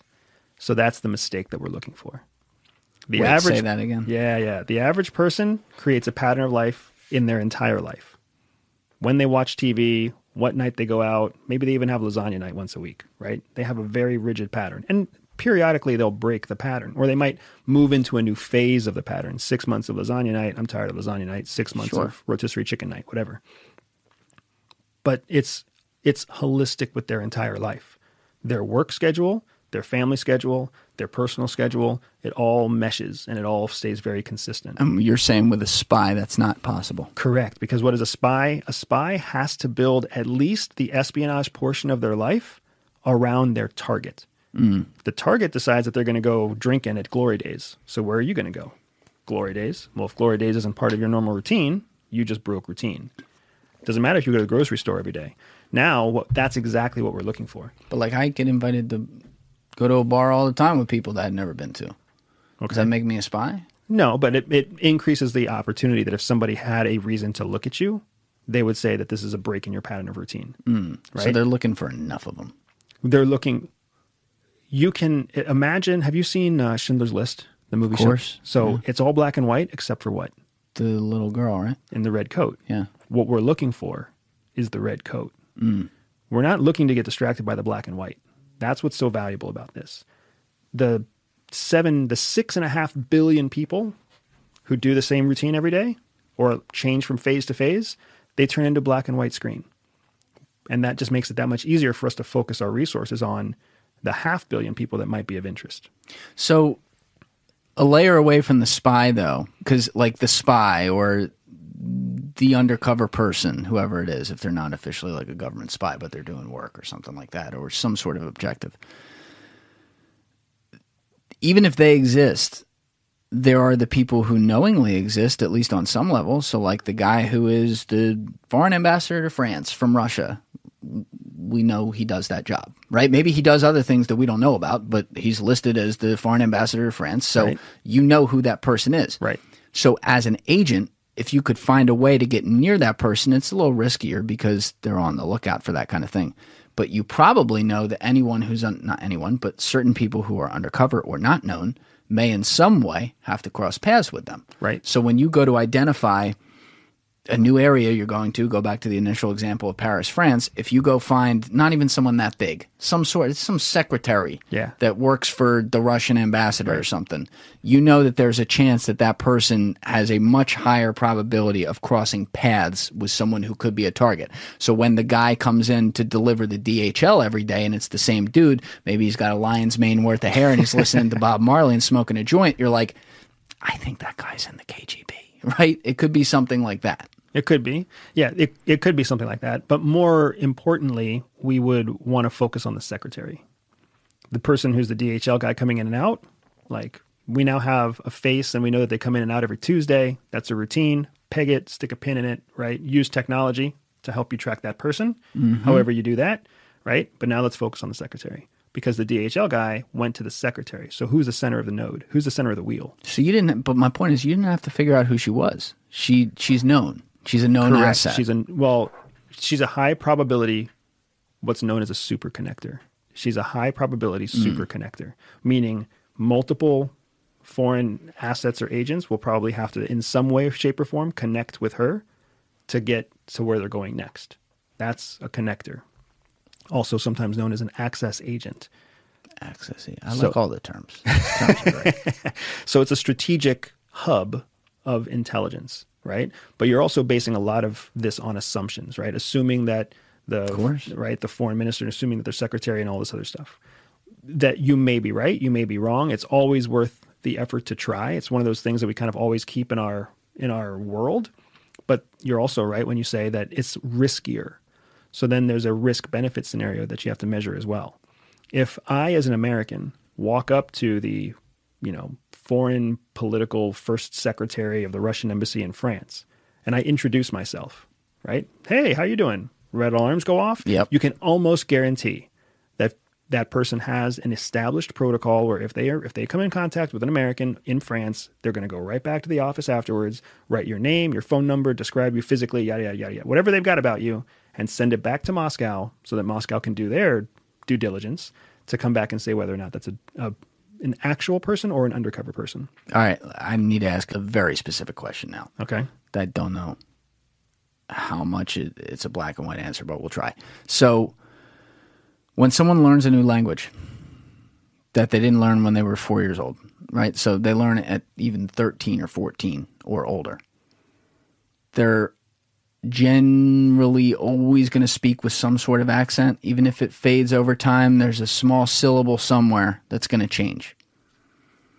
How capable are agencies like the CIA in training people to not have those syllables? So do you want a simple answer, or do you want me to make it a more interesting answer? Always here for the more interesting answer. If you were the CIA and you wanted an officer to collect intelligence undercover as whatever, would you want them to have fluency in the native language of the person that they're targeting? Or would you want them to have a shared language that's not as fluent? Maybe I'm overthinking it. I would say the latter due to the cultural thing. Like, think of the Inglourious Basterds example. 3 fingers instead of 3, right? He spoke with a funny accent too, but he could pass for a certain, I'm talking about the general on the bar for people who haven't seen the movie. The British undercover agent posing as a German could pose for, I'm from this weird region of Germany, so my accent's a little weird. But he was discovered by the Nazi soldier in there because when he ordered drinks, he used 3 fingers, like the middle 3 fingers on your hand, and not the thumb, index finger, and middle finger, which was a cultural symbol that Germans used. So the German was able to say, oh, not a real German. That was the mistake. Yeah. So did I give the right answer? You gave the right answer. Exactly right. Right? To minimize the opportunities for mistakes to happen, CIA doesn't want its officers to have perfect fluency. They don't want them to sound like they're native born from Galicia, Spain. Instead, they want them to sound like they learned Spanish later in life. Even better if they don't have fluent Spanish, but they have enough social Spanish that they can have a social interaction that moves the person into another language where the intelligence officer has superior language skills. Hiding in plain sight more. Hiding in plain sight, making more space for small accidents to happen because you're taking the target out of their dominant cultural area and moving them into a less dominant cultural area. Everything in espionage is about information superiority. Now, that's another inside term. Air superiority, ground superiority, littoral superiority. These are all military terms. What was that one? Littoral. It means ocean or naval superiority, right? These are all areas where tactically on the field, you want to have that superiority. Maybe you've heard about it in Zelensky's conversations with NATO. He's like, we want NATO to have air superiority. Yes. Right? That means predominance of power in that area. Information superiority is what intelligence officers specialize in. Because if you have the predominance of information, you have the battlefield advantage. As long as you're trying to pretend to be a culture you're not, and a culture that your target is, they have information superiority. So you have to take them out of that and move them into a culture, move them into a place where your information superiority is better. Take them out of German, put them into English. Move them out of Spanish, put them into French. And in the process, give away some potential red flags that could make them look at you harder and hope that you have enough covered on the back end to prevent them from saying spy. Correct, because what happens is if you can cultivate the relationship far enough, you don't need to be the one that speaks fluent German. You just bring in a German linguist to sit with you, to speak fluent German with them, so that you don't have to. You always retain that 99% plausibility, right? They're never really sure whether or not you're a spy, so they'll keep meeting with you. So you have that preponderance of manipulative relational leverage. When you first came in to the CIA, and I think you had said this, but you were coming from the Air Force. Correct. Did you say whether or not you wanted to be a CIA agent growing up? I don't know if you answered that question. I mean, to a certain extent, I'm the kind of person that wonders who doesn't want to be a CIA officer growing up. I feel like every little boy or every little girl at some point is like, I'd love to be a spy. But that could just be my own personal flaw. So you were then at the Air Force, and at some point, was it a recruiter that got in touch with you, or how did it work? I was actually on my way out of the Air Force and trying to get into the Peace Corps. Because remember, my priorities hadn't changed much. I wanted to see the world, and I wanted to get laid. And I was like, Peace Corps has got to be the next. Spread some peace, baby. It's got to be the next best option besides the Air Force, right? So I was on my way there going through that application process, and I was intercepted during that application process because Why were you intercepted? all of my bits and bytes were all really well known to the federal government, right? I had gone to a military school. I had been a U.S. Air Force officer. I mean, from the time I was 18, I've been the property of the U.S. government. So when the Peace Corps saw me, when the U.S. government, through the lens of the Peace Corps, saw an applicant go through their database, what I actually saw was a screen that popped up during my application process that said, we recommend you pause this application for 72 hours because you may qualify for other jobs in the federal government. I mean, you could also pass as like 12 different races too. That helps. I got to think. But when you're 27 years old, like I was, what 27-year-old single guy isn't always open to the next best thing? Sure. Yeah. So that's what I did. Perfect. Pause. And then I went home and I was like, I wonder what's going to happen. And then 24 hours later, I got a phone call from an unlisted number in McLean, Virginia, saying, we think you might have utility and national security. Would you be interested? They didn't say CIA. They just said national security. I didn't think they were even real, right? I thought it was a scam until I got a plane ticket in the mail that actually took me to a place where there was a legitimate rental car waiting for me and a legitimate hotel reservation waiting for me. And that's how it goes. And you just walked in. Did you walk into Langley? Or? No, you walk into some outbuilding somewhere. They don't take you. They don't take you to base. That's insane. So then, when you get in the room, is that where they tell you? Yeah. Or with the CIA? Yeah, you're being considered for a position with this organization. They never say I'm with that organization. They say you're being considered for this position with an organization, right? And if you want to continue this process, you have to agree to these 5 or 7 things, right? You can never say this organization, you can never tell anybody that you're in the application process. You can't do this, can't do that, you can't do this. If you agree to these things, then you can come back tomorrow and we'll start your application processing. And then what's the next steps like? Then it's just test after test. What kinds of tests? Psychological tests, role-playing tests, tests to test your integrity, puzzles, writing tests, actual current events. Like I felt like I was doing book reports again, like back in college, because they're assessing you, just like I told you that what your skill set is. We're trained to assess people. So it's less about finding out what your skill set is. They already think they know what your skill set is. That's why they're looking at you. They were looking at me because on my little profile, I had Chinese language and nuclear missiles. And a top secret. Why did you have nuclear missiles? Because that's what I did for the Air Force. I was a nuclear missile officer. And what does that consist of? Hiding out underground in a bunker and controlling the nuclear missile codes that you use to target whoever the American government is targeting at the time with nuclear missiles. And it's the highest clearance available to a military officer also. So you had been in there. Right. So that's what I did. And did you have an expertise in like through that or before that in nuclear science or? No. I had an expertise in controlling nuclear missiles because that's what the Air Hitting Force. the big red button. Yeah. That's turning a key. But yeah, that's what the Air Force taught me. The reason the Air Force taught me how to do that thing was because I had graduated from a military academy and because they had a preponderance of evidence that I could keep a secret, be relied on to sit underground and not fall asleep, right? That kind of stuff. All basic needs, man. It's amazing how it works, but that's really what it is. So at the time, 2007, 2006, when they found me, I had a high clearance. I had a strategic language. Chinese is considered one of 5 strategic languages. I had a strategic language. And then I had a history of proven performance with the U.S. military that I was a, decent to above average performing officer. And they knew generally things you were good and bad at. So if I'm interested in going to the Peace Corps, right, now they know more data about me. Well, he wants to travel the world. He wants to get willing to take on risk, willing to be resourceful, willing to be independent. Let's see if he's any good in an interview.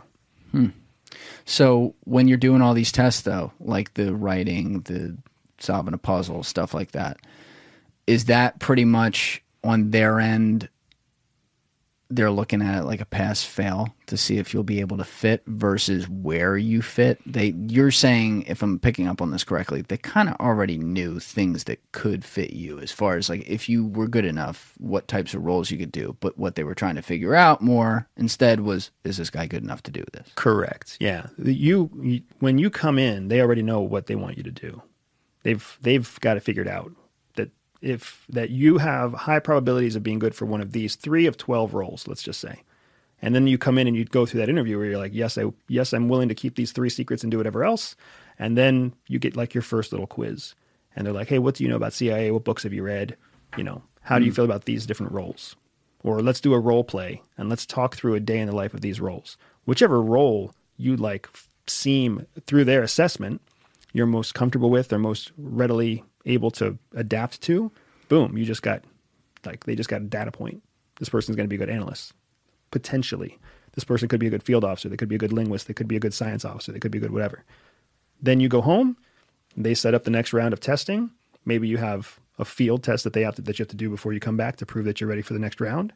You come back, and now they have the whole thing kind of orchestrated for the next level of testing in that high probability field. So how long was the testing from day one to hire? For me, it was about 9 months. Okay. For the average person, it's between 1.5 years and 2 years. Why was yours faster? Because I had the clearance already. I had the clearance already. I had the strategic language already. You're 27. You're not 20. They 21. knew more about me. That's what made it so much faster for me. Because I'm curious how they, like, yours makes a lot of sense based on your resume and places you had been already and the data points they had on you. But I'm always curious how they pick randos. So there's everybody has a very personal story about how CIA finds them. So remember, I'm only talking about the covert side of CIA. Only about 10% of all employees at CIA are undercover. The other 90%, they work for CIA. And they're allowed to say that on their IRS statement. Paycheck comes from CIA. They pay taxes. Their tax statement says CIA. Their mortgage statement says they work for CIA. Their bank account says they work for CIA. All of their health, Medicare, whatever benefits are all tied back to, hey, I'm an employee at CIA. It's only that 10% of people who are covert, who are undercover, that have all the noise and all the abilities or the authorities to break laws in the name of national security and get away with it without being prosecuted. Like I was telling you. Did 90% don't? 90% don't. 90% are stuck. They have the secrecy agreements in terms of not talking to the press and the media, but they don't have the ability to tell the IRS that they're really a hardwood floor salesman. They have to be from CIA. They're an overt. It's called overt. Oh, okay. Okay. All right. That makes more sense. Because I'm saying, like, they're involved in work that technically would break laws every day of their career. But they're not breaking the law. Right. Because they're above the law.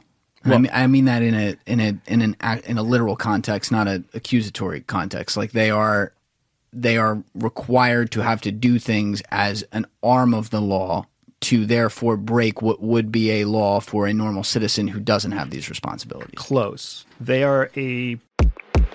If you are looking to search the web privately and not have all these websites track you when you leave, check out my friends over at Privado VPN. Privado is the VPN company that gives you full privacy while losing you no speed, and it allows you to use the VPN on up to 10 different devices at a time. I have 2, you may have 10, you can use it on 10. We love that. So check out the link in my description and you will see my landing page with the company, and there will be a plan on there for $4.99 a month. That is the same Privado VPN plan I use. You're going to love it, so check it out. They are a processing step after the law has been broken. Makes sense? If I go into a 7-Eleven and I shoplift a Payday candy bar, and then I come home and I give the Payday to my kid who eats the candy bar, right? I'm the criminal, not the kid.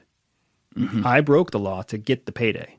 Yes. He just ate the Payday. Yes. Right? It's the same thing at CIA. 10% of people go out there and break international laws to collect information, to then turn it over to 90% of people who can process it and do what they need to do to turn it into something useful for the U.S. president.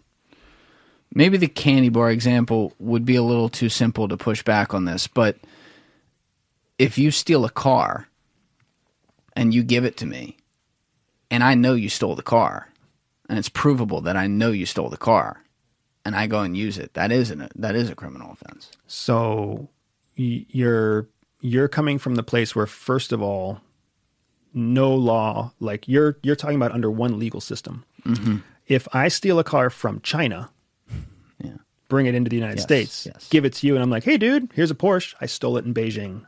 Yeah. Now you're not culpable for that crime, even if you know it's stolen.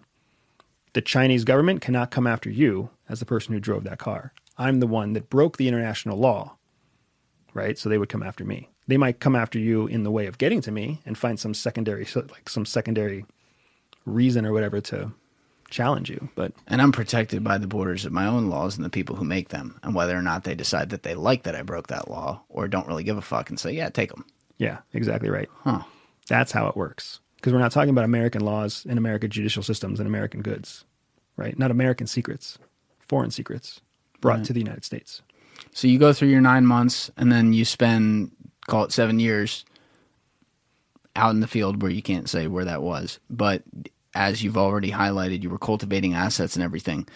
One main question I'd have, because as you already explained, you're on the clock 24/7. You're doing your cover work and then you're doing your real work and then you're typing it up and you're sleeping for an hour or two and doing it all over again.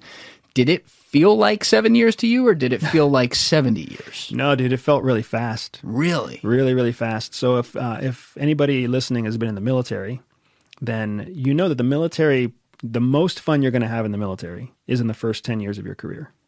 That's it. After that, you become an administrator, and then you become like a leader, and then you become a whatever, right? The senior leadership role. All the fun happens in your youth because you have the energy to do that in your youth. It's the same thing with parents. Parents who had kids when they were 20 get to grow up with their kids. They have tons of energy the whole time their kids are young. People who have kids in their 30s or 40s are like, oh my gosh, where's the kid gets all this energy? So it's the same way with us. Yeah. They stick you out there. You're out there on your first 4, 5, 7 tours when you're young, because by the time you hit your mid to late 30s, they want to bring you in-house and use you to start cultivating the next generation that's going to go spend their youth collecting everything. So no kids, single. I met my wife at CIA, but we were dating for 2 years and engaged for 1 year. We were operating as single people until we got married, and then we were operating as what's known as a tandem couple. Married, undercover on the same mission. Oh, you shared missions after you were married. Correct. That's kind of cool. They let you do that because, like, oh, they're actually married. Yeah, well, it's cool. It wasn't a planned thing. No, it wasn't a planned thing. It's cool that they let us do it, but it's also a big benefit to them because now it's like we have a couple. We have twice as many resources jammed together, committed equally to keeping each other safe. Like, that's less drain on our resources because they have incentive to make themselves safer, sharper, better, more efficient, whatever. Just leave them be.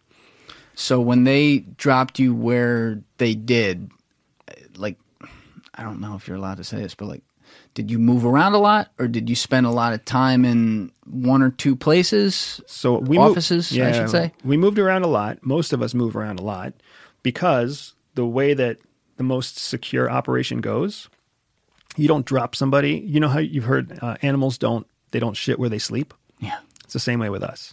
If you drop somebody in Moscow, you don't want them operating in Moscow. They're shitting where they sleep. So you send them around to the other places, right? So then Moscow becomes their safe haven, but they're operating in other places. You drop someone in Guatemala City, you don't really want them operating in Guatemala City. You want them operating in other places, and that's their safe zone, right? So no matter where we were, the reason we traveled a lot is because we had to travel from that place to someplace else. First of all, your travel profile looks very different. When you travel from Miami all the time to go someplace else, you look kind of suspicious. You're definitely American traveling out of Miami to go someplace else. But when you're an American living in Panama City, Panama, traveling all the time to go to Rio de Janeiro or Guatemala City or, Costa Rica, whatever, now it's not crystal clear that you're even American because you're flying out of Panama. You could be Panamanian. You could be anything. Especially if you have an alias that supports you with a fake passport, fake national ID, whatever else. Damn. It's like I always get lost in the reverse psychology aspect of it because where does it end? There's reverse psychology to reverse psychology to reverse psychology, and it's like you have to, as you point out, try to figure out the probabilities of stuff, and that can at least whittle it down. But, someone can be operating in plain sight at all times right next to you. And maybe they did, and you don't even know it to this day. And that's the advantage, right? We were talking about one of your previous guests that was FBI. Mm-hmm. You compare FBI to CIA. There's a couple of big comparisons, right? But he was a few different. Yeah, he was a lot there. Right, but you can compare traditional CIA officer to traditional FBI officer. FBI operate in teams, at least teams of 2, usually teams of larger than 2. CIA operates alone. Their team is remotely somewhere else. They send messages back to their team that sits in Langley, Virginia, and then they've got like 100 people there that do whatever they do, right? When you have a team, like a team of 5, let's say, for FBI, everything is very complicated. The team has to communicate across all 5 people, 5 schedules, 5 personalities, whatever else, 5 different sets of life problems, right? Person 1, 2, and 3 have kids, 4 and 5 don't have kids. What do you do when person 1 has a young kid that, splits their lip and has to go to the urgent care? It becomes very complicated. Right. Solo operator, very simple. They don't have to communicate with anybody. They don't have to ask permission from anybody. They have their authorities before they walk in. They operate independently. Nobody can move as fast as an independent operator can move. No team, especially. Right. So what ends up happening is when you go somewhere as an independent operator, you don't worry about all of the reverse psychology upon reverse psychology upon reverse psychology. You just do what you know you can do, because the team that's following you, they're the ones that get stuck in all of the noise. What are they thinking? Why are they doing that? What's going on? Oh, by the way, what do you mean your wife is leaving you? Or what do you mean that, your kid got in a car accident and get your head in the game and all that other stuff? That's the difference between the two. So we always have superiority of movement, superiority of information, because we're the solo operator. So they're the offensive coordinator and the offensive staff up in the skybox looking down at the field, and you're just on there making the best decisions play to play you can based on what they give you. Exactly right. You've got the defensive team is all like, what are they going to do next? What's the next play? Yeah. What does it move? If they move this lateral direction, then there's a chance that they're going to do this. Only the only person who actually knows what they're going to do is the person with the ball. Whether they're going to throw the ball, pass the ball, run with the ball. That's it. And when the ball changes hands, so does the control of the ball. Did you ever get burned and know it? No, I never got burned and knew it. There were a few times when I found myself in positions where I had higher confidence that I was known with my direct affiliation to CIA. And then whenever those things happen, we have protocols and processes that we follow to secure the officer first, and then reverse engineer the circumstances that led to that suspicion. So the most important thing is keeping an officer safe. This is also something that's very different between us and the military. CIA does not want to lose an officer. An officer is millions of dollars in training. An officer is like decades of intelligence. You lose one trained officer, and then you lose all the intelligence that officer could ever produce over the entirety of their career. Yeah. So as soon as they're at risk, they get pulled back and they get secured in some other way. Are you allowed to talk about what a protocol might have been? Sure. So we have what's known as exfiltrations.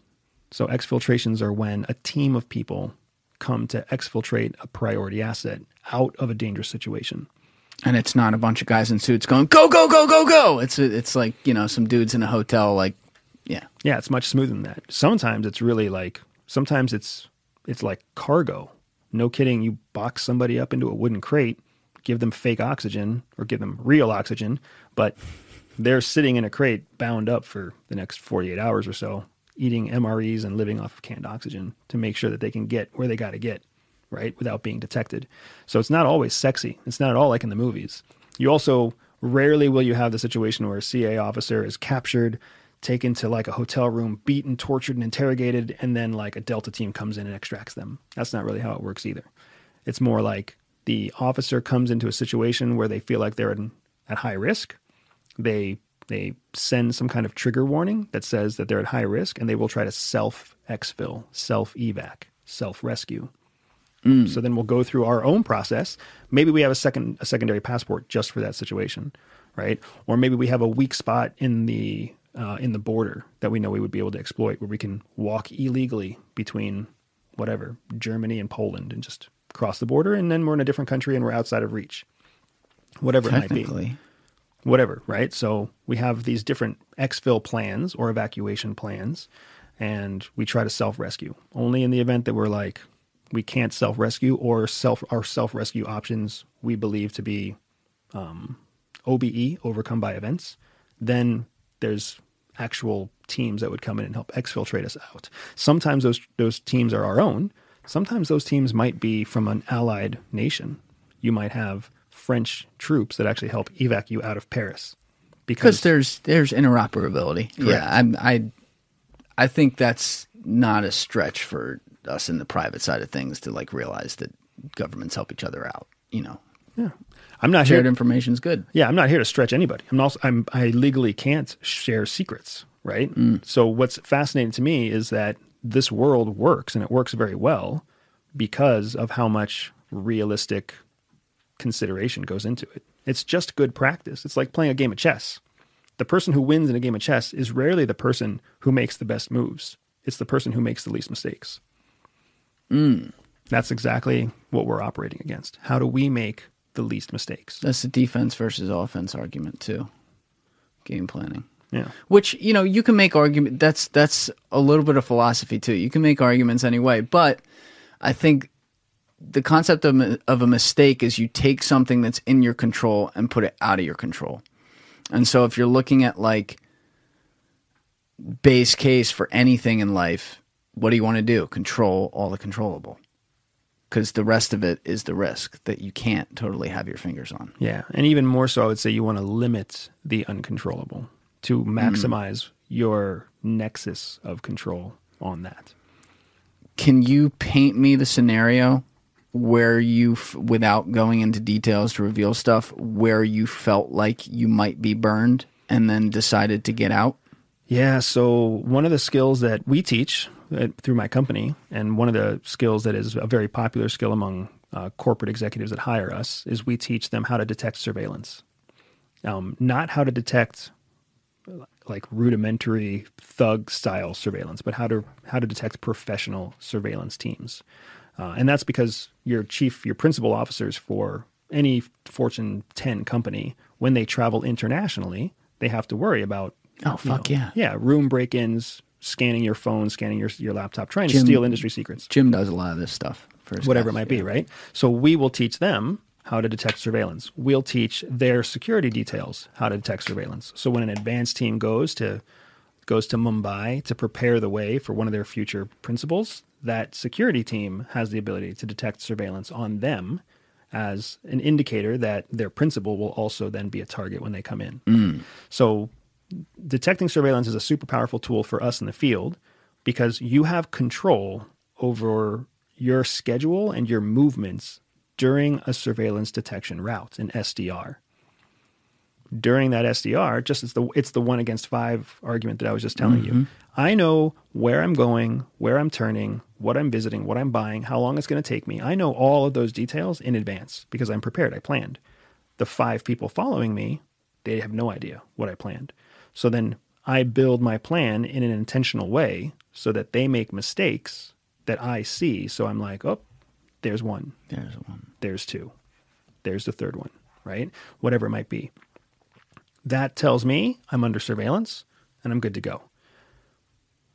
In my specific situation, I was in a country where the surveillance teams were very obvious. How so? Because sometimes you want people to know. So there's different kinds of surveillance. There's something called close surveillance, discreet to lose surveillance, and then discreet not to lose surveillance. Discreet to lose surveillance is a surveillance that you're used to seeing in the movies, like the person that stays 5 car lengths away and you'd barely even know they're there. Discreet not to lose is the person who stays 3 car lengths away, but if you turn left on a red light, they're going to turn left on a red light too. They're not going to lose you. In discreet to lose, if you do an illegal turn, they're not going to follow you through the illegal turn. They don't want to be blown. Exactly right. Then the 3rd type is called close. Close surveillance is when the car is on your bumper and another car is on your front bumper. We got you, motherfucker. All the time. Yeah. You know, it's like tapping you on the forehead. You go anywhere you want to go, you're taking us with you. Yep. Right? Like the FBI on the mob, kind of. A lot of times. Lots of countries like to use close surveillance because it doesn't take a lot of training, it doesn't take a lot of skill, and it sends a very clear message. Right. But they don't necessarily use it on just intelligence officers. Which is a kinder way of saying it, too. It's like, we know you're here, get the fuck out. Right. Right. Instead of, we're going to kill you. So if you come in and you're like an American engineer, an American scientist, American business person, and they just don't like Americans, close surveillance everywhere you go. right? You got a watcher or a minder. If anybody's ever been in this situation, they know what a minder looks like. It's this random person who just follows you everywhere. They're always there. They're always in your hair.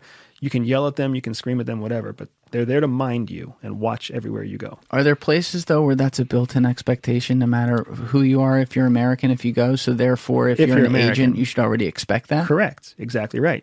I was in one of those countries where I expected a minder, Yeah. right? So I've got a minder. How do I feel when I have a minder? Totally comfortable. Yeah. Because I'm in a country. I'm an American. I expect a minder. But what happens when that minder goes away? Now you're like, uh-oh. Uh-oh, right? So then my first assumption is my close surveillance has gone away. So I would anticipate that the next thing that's going to happen is they're going to move to discrete surveillance, not to lose.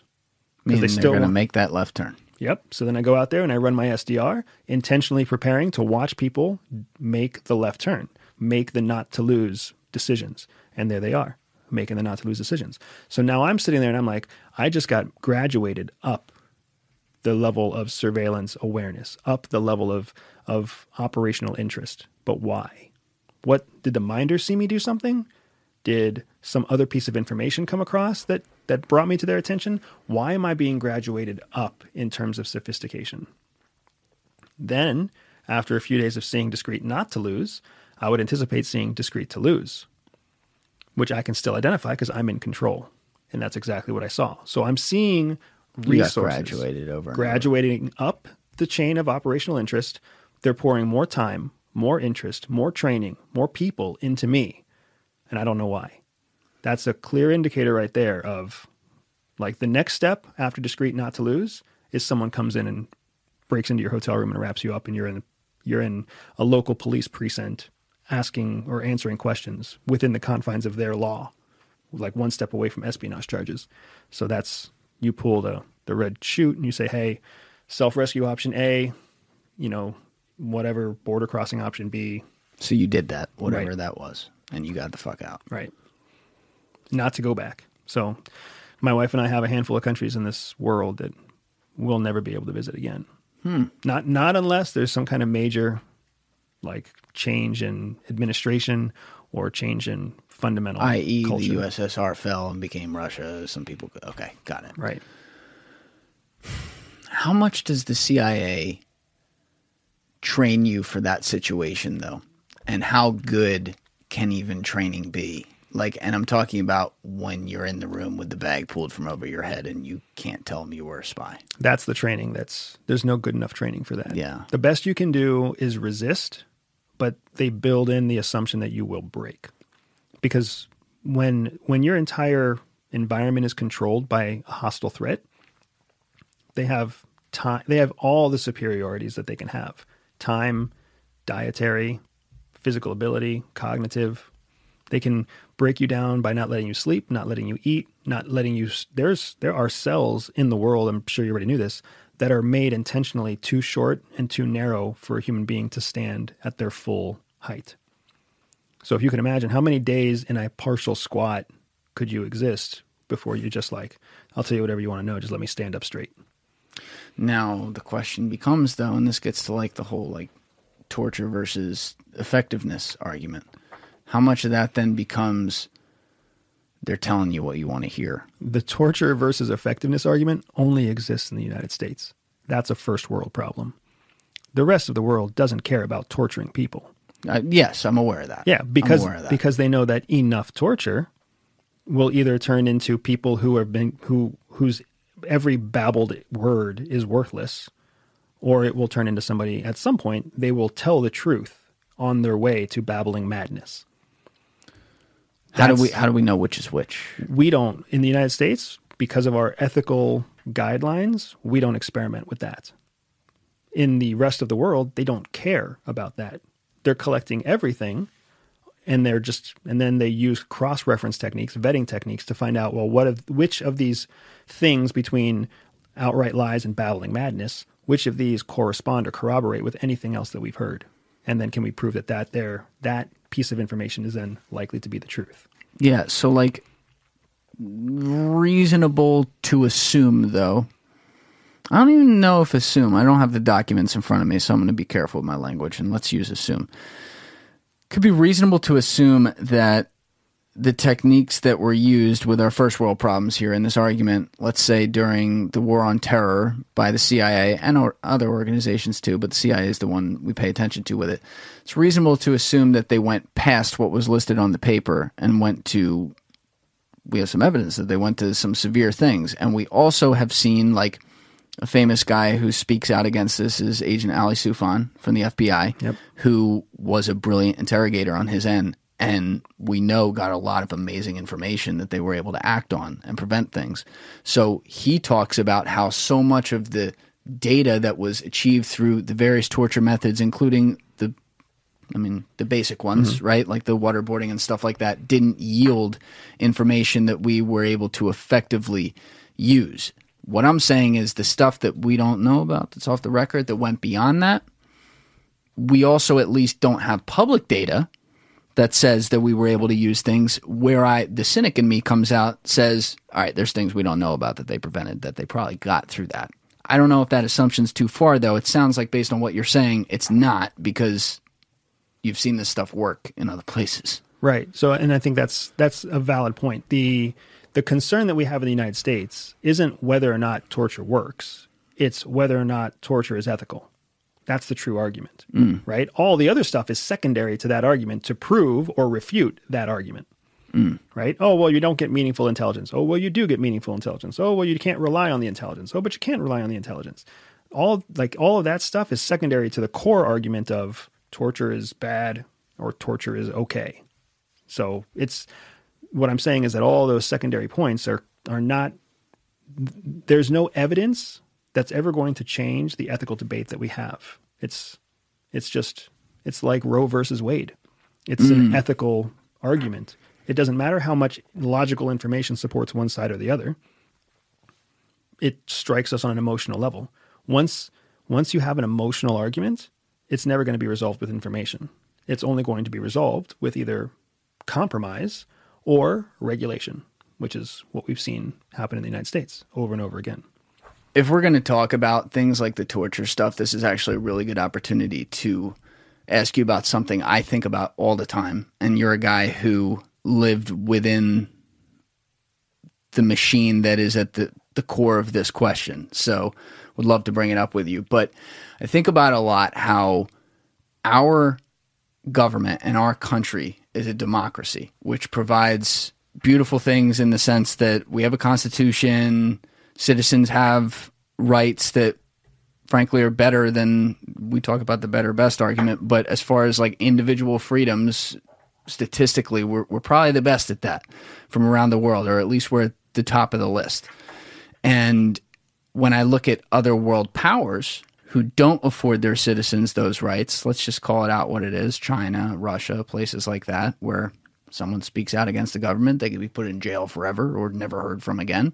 Things like that I would call evil, I guess. But you look at that stuff and you realize that these countries who have been coming after us in a way as far as the world pecking order goes, because we were the top dog at some point there, like, they don't have to play by the rules we do. Correct. So if they want to torture someone, as you said, fuck it, we're going to torture some people. They know, though, that we have to adhere to those rules, and they can play ourselves against ourselves by appealing to that morality in an effort to advance their own ability to deflect from things they're doing to gain power around the world. So if China doesn't like that, they can't get economic interests in certain places, maybe they'd be incentivized to influence to point out the fact that we torture people here and you should never do that, and deflect from the fact that they're doing it every single day. You see, this is a convoluted way of putting it, but you see what I'm saying? Yeah. So what you're talking about is what's known as a cognitive distortion, or a cognitive, it's a bias. There's multiple types of biases, but essentially, there's like two things come to mind with what you're talking about. There's the cognitive response to information, biases, distortions, dissonance, and then there's the influence campaign, the strategic influence campaign that you're talking about.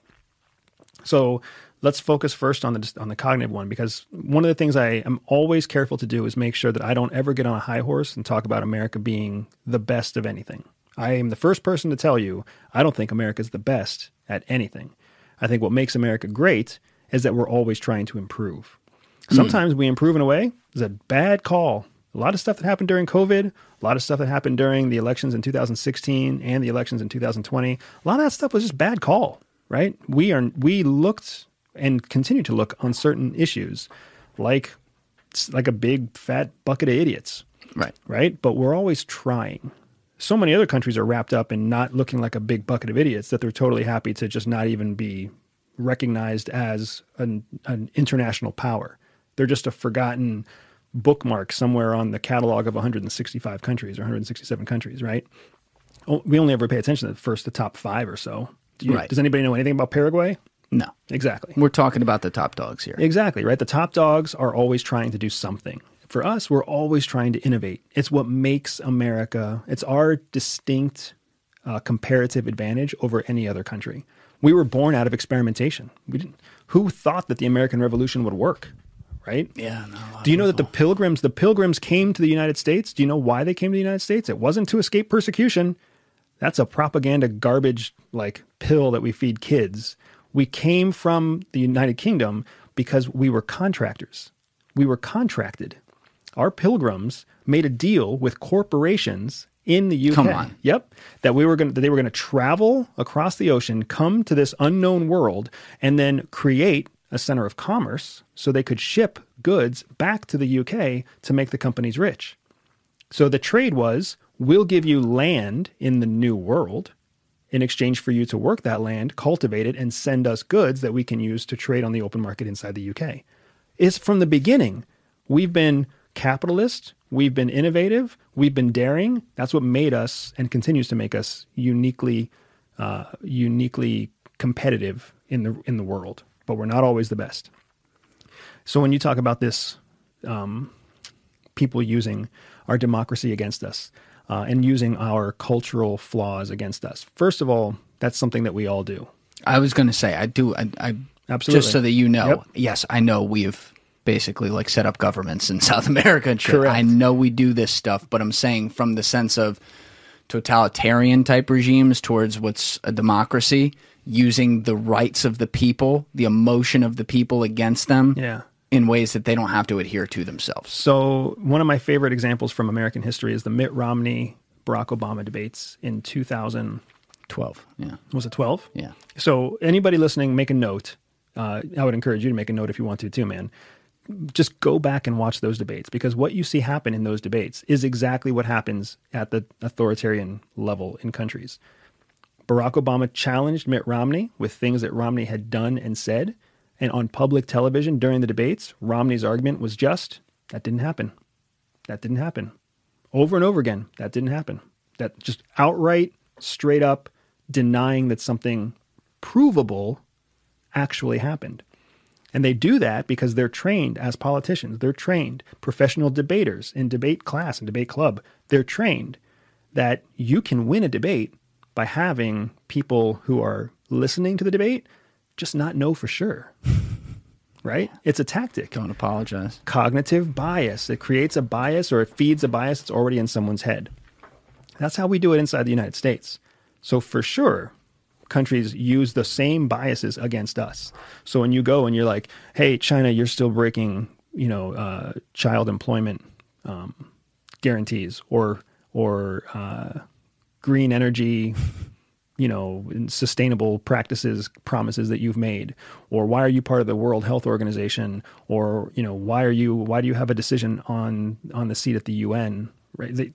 They don't hold up to their promise. Russia doesn't hold up to their promise. Well, they're also, remember this too, I should have said this, but they're also over there. Correct. We're here. They control the information that comes into their system. Correct. Here, even if there's some of that, there's a lot that gets in no matter what. Correct. Right. So what you see is that they can use our openness. Mm-hmm. They can use our freedom to choose a Democratic Party. They use the fact that we have, democratically elected officials. They can manipulate and exploit all of that, right? And that does create a soft underbelly to our system, for sure. Now, that is a part of the reason why you see us combat that soft underbelly with the tools that we use to combat it. What do you mean? Not everybody gets to vote, right? It's very hard. As much as you hear people talk about how everybody should have a right to vote and how it should be easy and equal and everything else, part of the way that the government can prevent from ignorant, uninformed, misled masses from also having equal opportunity to vote is by making it a very bureaucratic process to get to vote, right? Because they know, statistically speaking, they know that if you have to go through a certain bureaucratic process to earn your card to vote, then you have the ability to reason and understand responsibility and, you know, whatever else, to go through all those loops to get that freedom. You have the right, but to get the access, you have to go through certain hoops. One tool that they use to control that, counteract that sort of influence, that gap. If everybody actually could vote on whatever they wanted to vote on at any time without any kind of hurdle, then essentially we would literally be at the behest of the masses inside the United States. It would literally be a numbers game. You're saying the quiet part out loud now, but it's also, it's blatantly obvious. You know, like there's statistical probability reasoning that says that this percentage of society will be willing to go past this point, past that. And even if these are simple checkpoints, you know, people have their lives, they have shit that they prioritize, shit that they don't. At the end of the day, when someone who's been at every campaign rally clicks, you know, the check mark on the ballot for candidate X, the person behind them that was just texting in line and forgot they were even there to vote clicks the same check, it counts for the same thing. Correct. Right? Even if the one is informed through practice and discipline, and the other one was informed by advertising through Instagram. Eeny, meeny, miny, mo. Yeah, or even that. Exactly, right? That's the problem with our system. Everybody has the right, so the way that they make sure that not everybody exercises that right is by putting hurdles in place that demonstrate your capacity, your prioritization, whatever else. Whether that's fair or unfair, you know, it's kind of beyond my pay grade. But what I'm saying is it is a useful tool that our government can use to counteract foreign influence. Similarly, we use the same thing against foreign governments. We know that information is controlled inside China. We know that information is controlled inside Russia. We just talked about what was happening, what has happened in Ukraine, what is still happening inside Ukraine. Because we know information is controlled, and because we know that information still gets in, that much more reason for us to be feeding extremes, narratives into those channels that we know are getting in. Because now we're planting a seed of doubt inside of a government or inside of a population that already knows they're not being told the full truth. So it's that much easier to lie to them because they don't know what the truth is. So we can tell them some excessive version of the truth and have reasonable confidence that it's going to affect them. Damn. That's information warfare. It's the same thing that Putin and Xi Jinping use against us. So your implication, if I'm taking this away, simply is that they may do it in the way that takes advantage of our democracy, but we also do it in ways that take advantage of their lack of democracy. Bingo. And you think it's an even trade right now? I don't know that it's an even trade. Close to even. I think that it's the best that we can make it in the current environment, because the thing that is difficult for foreign powers that exist with a democracy that isn't so difficult for us operating against an authoritarian regime is consistency. We are heavily polarized right now. Very, very heavily polarized. No. But we weren't 50 years ago. So not even 30 years ago, 20 years ago, we were less polarized than we are right now. But that means that the foreign enemies working against us have to constantly adapt to whatever the current trend is inside the United States. Could you imagine trying to keep up with whatever the current trend is in Instagram or the current trend in Twitter? That's what they have to do to influence our masses. And when they get to where we are now, they really have to pick which side they're going to influence the most. Because it's a pretty fair 50-50 split right now. Extreme polarized Democrats. Well, they influence both. They try to influence both, but they're obviously going to be able to influence one more than the other. Right? Because the tools that they have, they still have to split their budget. They still have to come up with two different messages. They still have to basically battle on two fronts instead of just one front, like we do in authoritarian regimes. But, you know, in a perfect utopia of information and time spent on it, if they're spending 50-50 on each side, they can expect that there's a chance they could equally influence both. Yeah, in a perfect information utility, like you said. And it's never absolutely perfect, but it can be pretty close. But, it can be 55-45 on a given day. I agree. But I would also make the point that efficiency-wise, pretty much everybody knows that bringing together resources against one problem is always going to be, or has a higher probability of success than splitting resources to solve two different problems. That's the benefit that we have. Authoritarian regimes are consistent. Since 1949, the Chinese Communist Party has been the Chinese Communist Party, controlled by a small handful of few. Even now, the Chinese Communist Party are just the descendants of the original Chinese Communist Party. Like, they're all princelings. They're all from the same family lines. And that gives us an advantage because our expertise compounds over time. We become better at influencing the Chinese. We become better at influencing Russian politics, right? Sometimes it doesn't feel that way, though. Well, it's because you don't ever get to hear about the biggest wins. Now, that's true. There's another important point. It's very easy to sit in a chair like this and Monday morning quarterback all the failures we see. Right. Because we hear about them because they're failures. What happens with a lot of failures? Somebody dies or people die and there's a tragedy and you can't hide it from TV. Yep. There are some that I'm sure they're able to hide, but, certain things happen. It's public.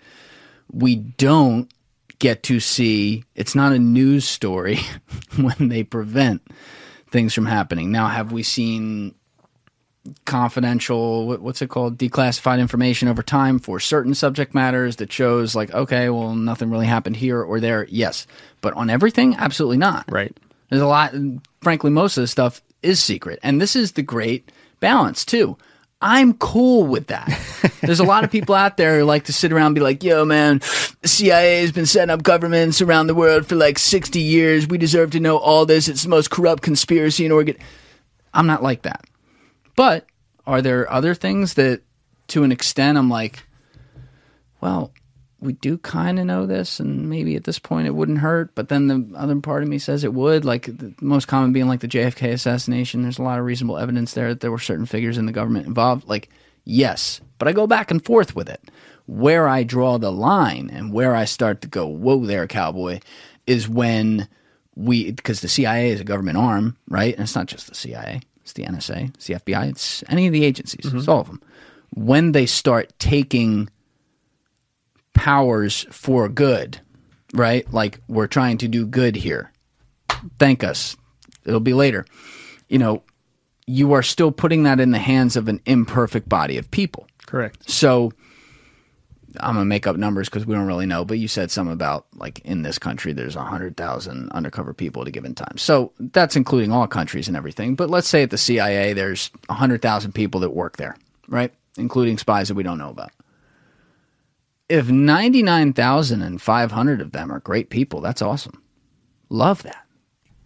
That means there's still 500 people who are kind of evil or not good people or people who are motivated by the wrong things or people who are compromised, things like that.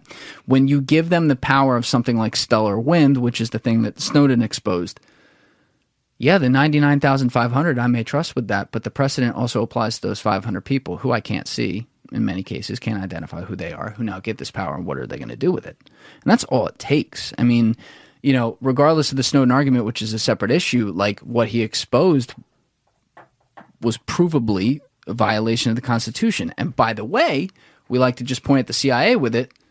That directive came from not the CIA. That directive came from the executive branch. Right. So the highest people in the land, in this case, Vice President Dick Cheney appears to be the man responsible, are the people who said, no, we're gonna shift that around. You're gonna do this now. So the point being, like, it goes to prove, like, the groupthink ideology goes to, oh, well, Vice President said we're doing this. I guess we're doing this. You're just doing your job. Right. But then it continues for years and years and years and years and hasn't changed. And when I see stuff like that, I go, that's the slippery slope with Cresco oil on it. So I would argue with that because I would say that the slippery slope is the Constitution. The Constitution is not an absolute document. It is a document that was intentionally created to be open to interpretation. So remember that everything Snowden exposed was approved by a court, by a secret court, but a court that was given the right and capacity to make jurisdictions inside of the confines of secret information. So can I push back with one thing real fast? It took multiple arms of government We have 3 arms of government. It took 2 arms of government to agree on that specific case. But yeah, you can of course push back. So on that very specific thing you brought up, the secret courts, this is another thing.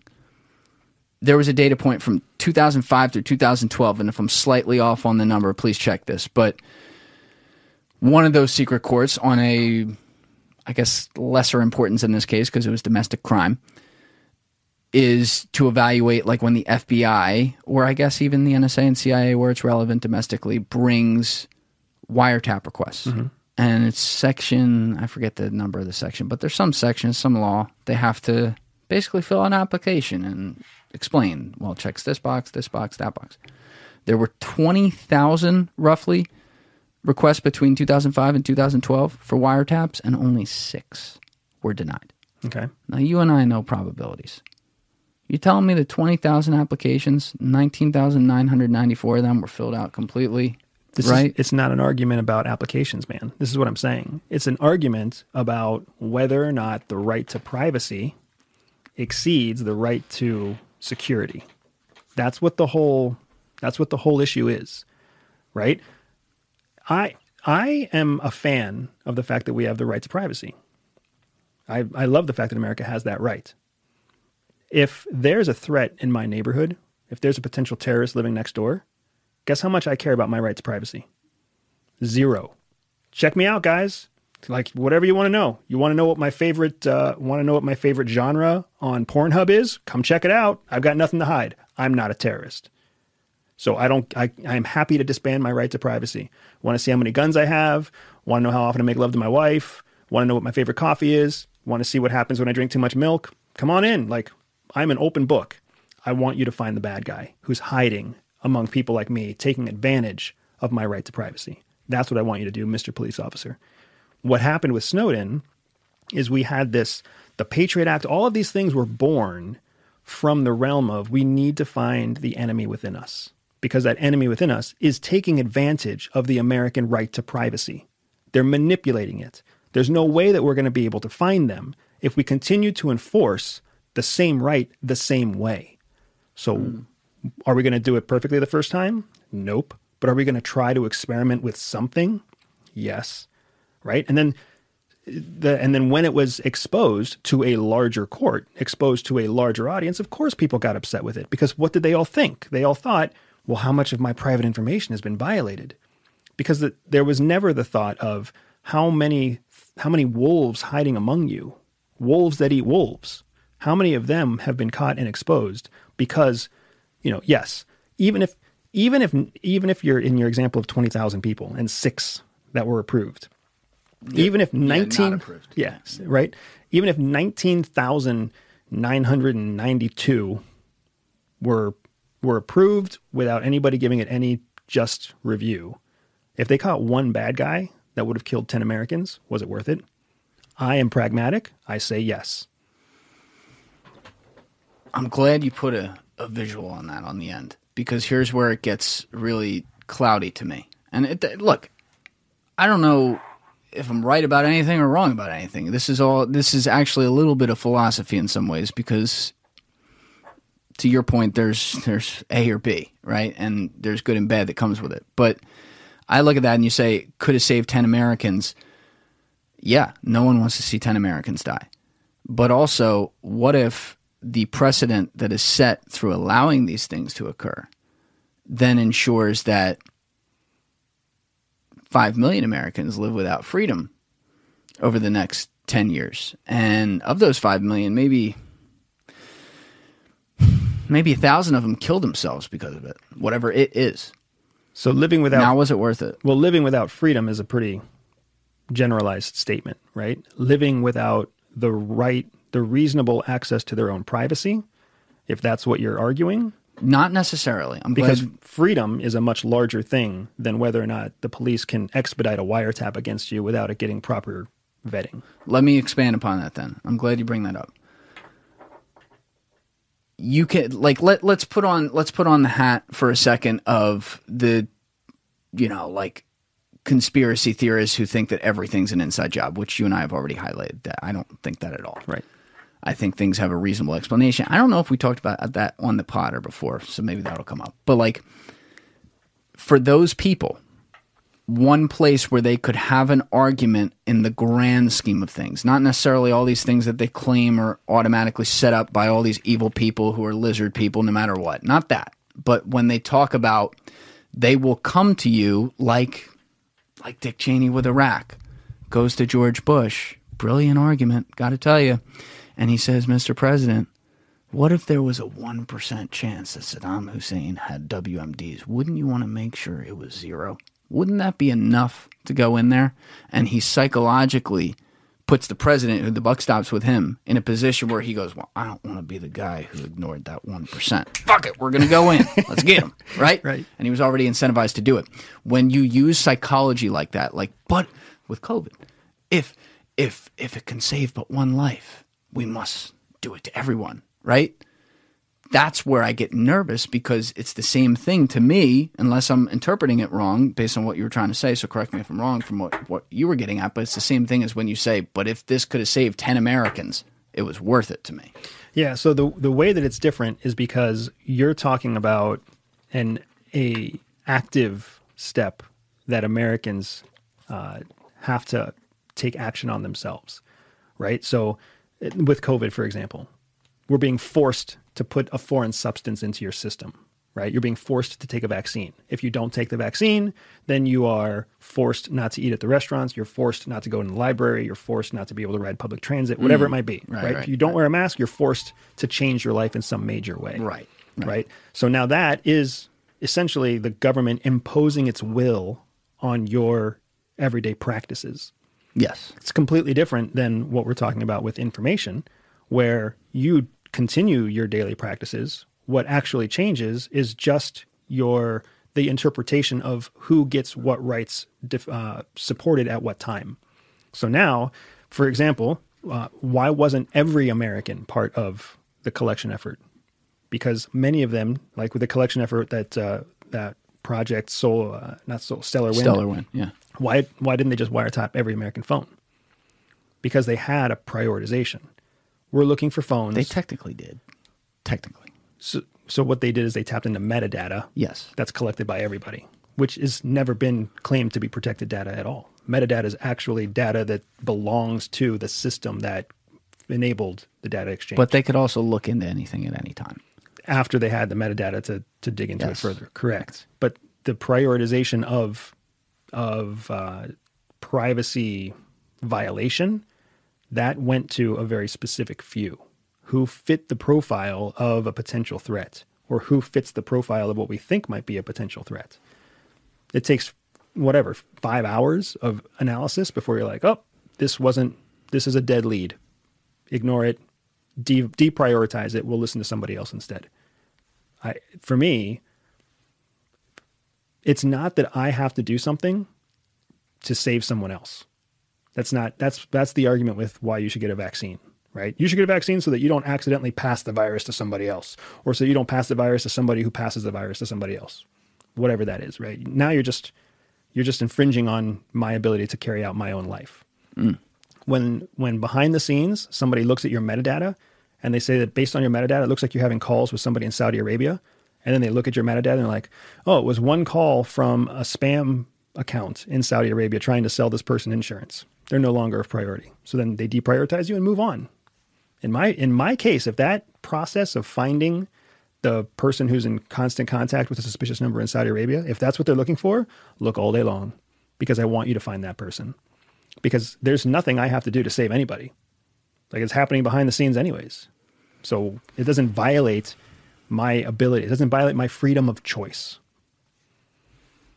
When they're using this is the pushback on this argument. And again, like, there's drawbacks, even if my vision were the one that were then carried out, there's drawbacks to it, because guess what? Like, those 10 Americans die, things like that, so I recognize that it's not like a 1 + 1 = 2 scenario. This is very much a, which part of the 50% are you putting the balance on? But like, the concept is that when they are then allowed to do that and you accept them doing that, where do they stop? So here's my bigger question. Okay. What privacy is so important to you that you want to protect it at the cost of your American citizenship?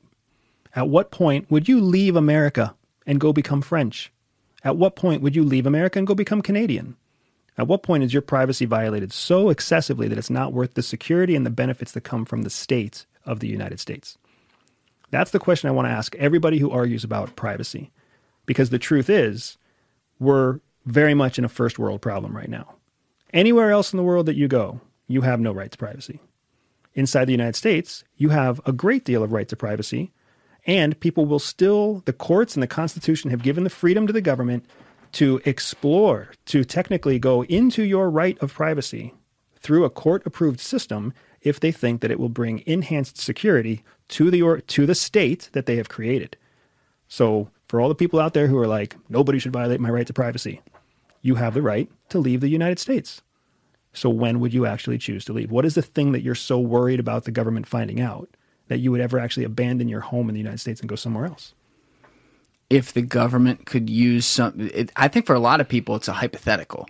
I'll speak for myself there. Like, there's nothing I'd worry about right now, right? But what if in the future I were running a company or something and like there were lives at stake? I don't know. It's hard for me to cook up a scenario, but there are plenty of scenarios of people a lot more powerful than me who do have to actively think about this.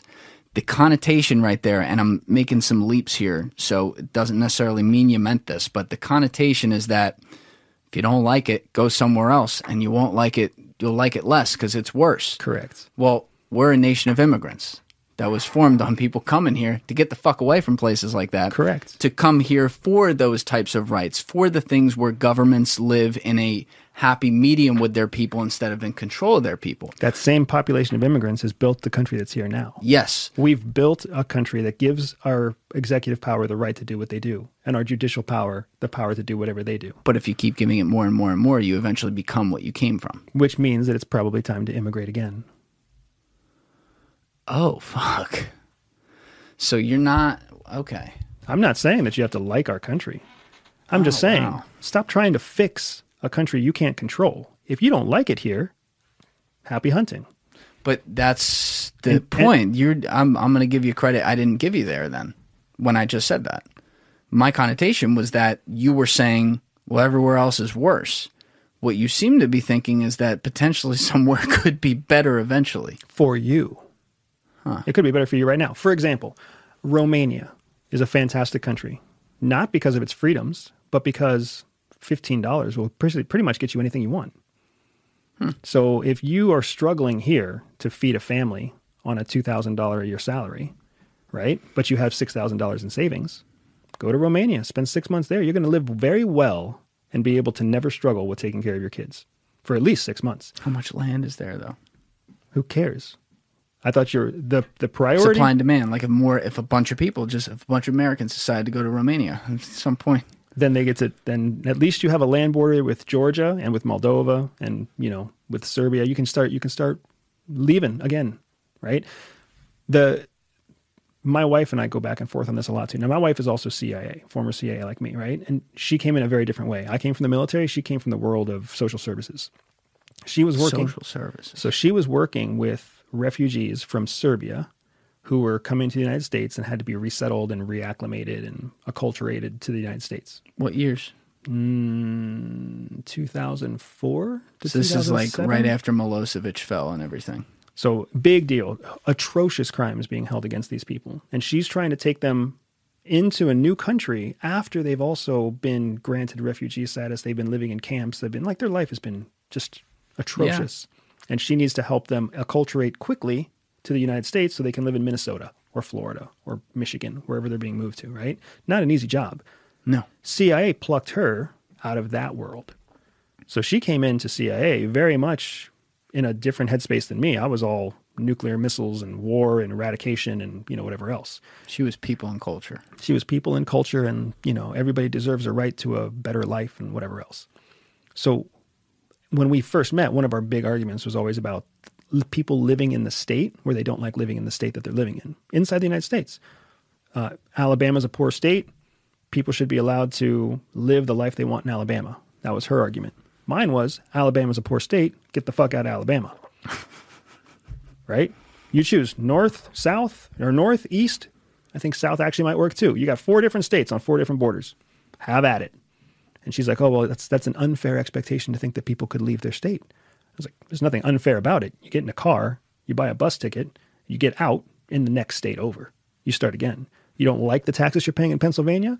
Go to Florida, go to Tennessee, different tax, different state.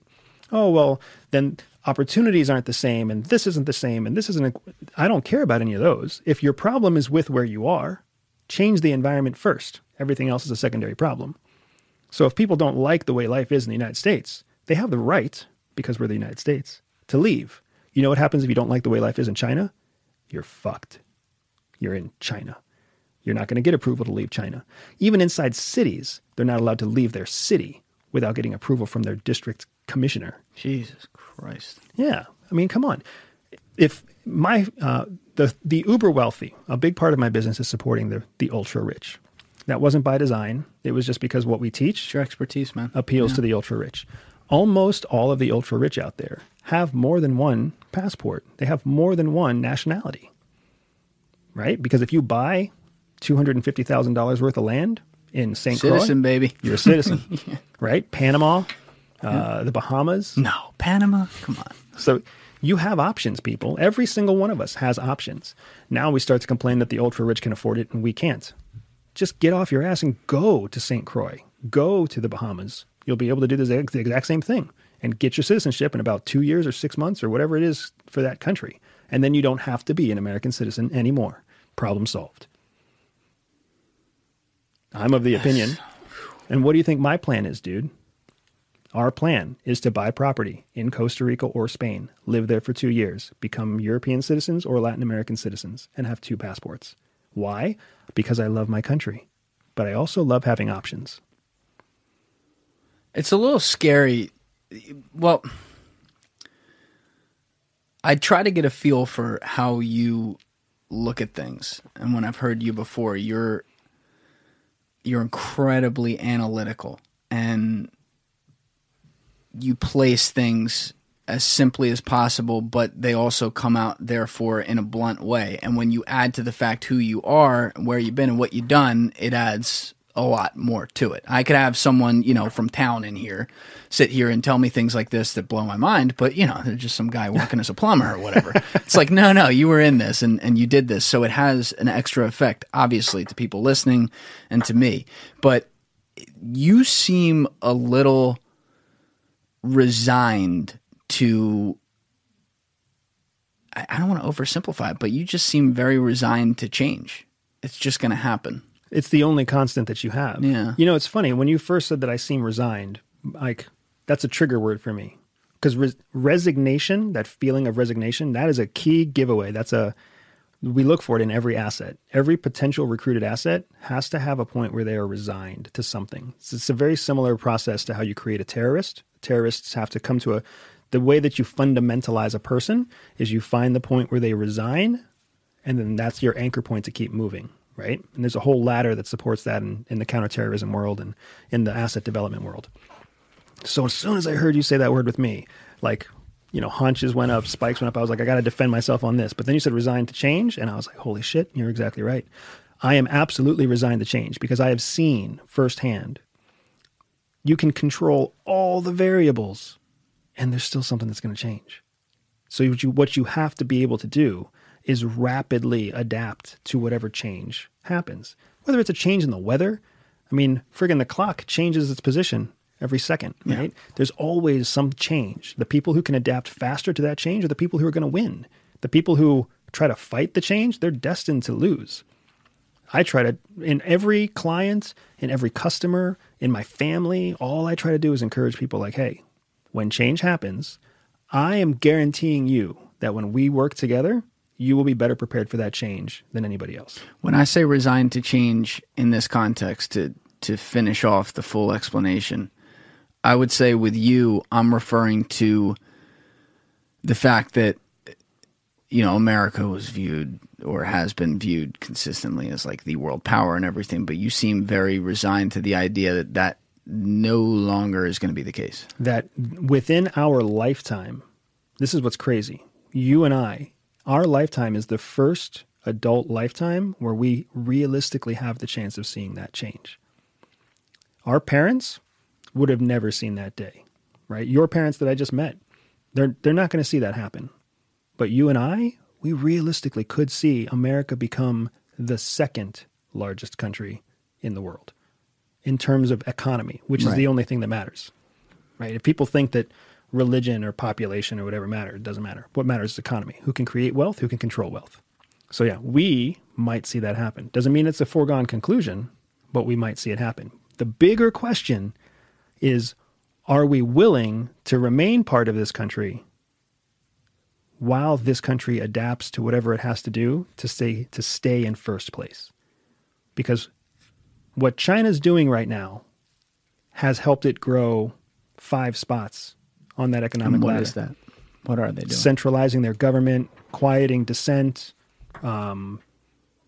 manipulating global economies, taking advantage of the freedoms of the human rights of non-Chinese citizens.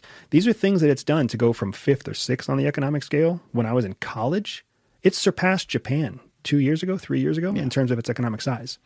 Japan also does have some problems. They're not having kids. That's an issue. China used to have the same problem, right? They used to limit how many people could have But kids. that was also by choice because they had so many. Correct. Japan's the opposite. They just don't fuck over there. I don't know what's going on. They really appreciate their old people. People lose get the it together, ability. Japan. Come on. But now we get to this place where it's like, hey, if doing what we have always done doesn't keep us in front, are we willing to stay American citizens in a country that changes to do whatever it takes to stay in first place? So do you want those things you listed off as China to be realities here, though? No. Right. I would rather be in a third place economic country Yeah. that has freedom than in a first place country that does not. But do they really have freedom if they are at the beck and call of the places that control their dollar or their money? So I believe that freedom is self-defined, but that's because American culture is an independence-oriented culture.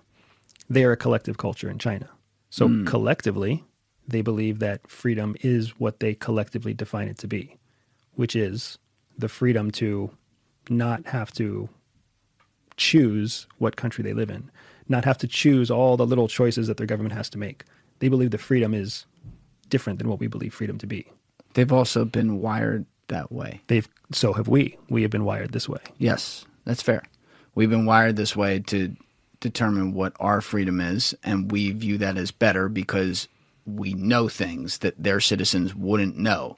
That's what we tell ourselves also. Right, Yep. right. And to an extent, that's not even always true. But I'm saying, at least on a grand scale, it's more true than false because there are rights that we have that we get access to things that they don't under their system. They also have access to things that only a few people here have access to because Like what? their systems support it, like medical care, medicine, education, food, like basic human. The bottom tier of their hierarchy, the state takes care of all of that.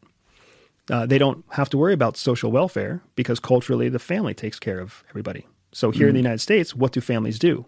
Disperse. Parents have kids. What do they expect their kids to do? Leave the house. When they leave the house, do they expect their kids to ever come back again? No.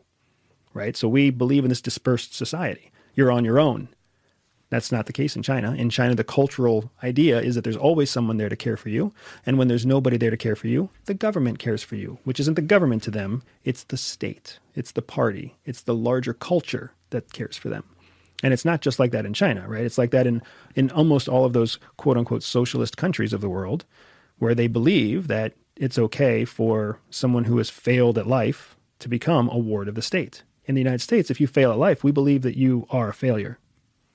Even social welfare here, when you talk to real social welfare professionals, what are they trying to give people? A chance. They never assume that they're just going to save people. We're giving you a way of life for the next 50 years. They all think, no, they just need another chance. They just need someone to help them give them another chance. It's like, give a heroin addict another chance enough times. They're just going to keep becoming a heroin addict. At what point do you call it quits? At least in China, they're like, oh, heroin addict. So let's go ahead and dog ear that person for 12,000 renminbi a year. And they're going to live in that state house and boom, done. We've given up trying to help this person. Now they're just going to live there until they die. It's heavy, though. It's heavy because we believe ideologically in something better. We believe in opportunity. We believe in bettering our lives. That's why our immigrant ancestors came here. The belief, the faith that things could be better. That's why you're making this podcast, man. It's the reason I do my work every day, on the hope, on the belief that things will get better. What I have learned from the agency is that things will get better for a few. And for the vast majority, things will remain the same or degrade. Outside of that, because that's obviously a change from working at the agency and seeing things around the world, seeing how different governments work, how it compares to ours and all that. But it seems to me that a lot of your, I don't want to say worldview, but the way you look at things had already developed before you were at the agency, and it didn't necessarily like drastically change. Am I right about that? Yeah. Or? Yeah. It's funny when you were mentioning just a second ago about how if you were to have a plumber from town, if you just had a New Jersey townie in here talking, they could be saying the same thing, but it wouldn't be as mind blowing to you, right? Because what credibility do they have? Right. What's fascinating to me is that the agency doesn't have to teach us our mind frame, our worldview. They just have to find people who have a certain set of character traits, and then they have a high probability chance that those people will also have the same kind of worldview. The same plumber that could sit in here and blow your mind if he had different credibility could be the next CIA officer, because he already has the larger moral and ethical flexibility to exist in an intelligence apparatus collecting, prosecuting an illegal operation overseas. Whereas your brilliant engineer who's working at whatever, Google, may not have that kind of flexibility, so they would never be recruited. Well, that kind of opens up a whole can of worms too, because then it gets to like, well, how much of the agency is built on a total bureaucracy of groupthink that's planned? And, by the way, to be fair, how much of that is actually good? Correct. For the country. I would also make sure that, I know you've used groupthink a few times, right? So groupthink is a little bit different than values, right? Groupthink is something where a group comes together and then they holistically, as a group, land on a new thought, and then they stick as a group to that thought. Whether or not they just accept the flaws in the thought. That's groupthink. It's completely different when you find a group of people who all value dogs, and then you bring them together as a group of people who inherently value dogs. Right? Okay. So I think what the agency does is it finds the people who are all dog people. You're like, hey, you guys are already dog people. We need really good dogs. So let's bring these people together. And now we don't have to spend any time training these people to understand the value of man's best friend. You bring in people who already are contrarian, bring in people who already believe in American primacy, bring together people who already are willing to accept that things aren't equal, things aren't fair, and they never will be.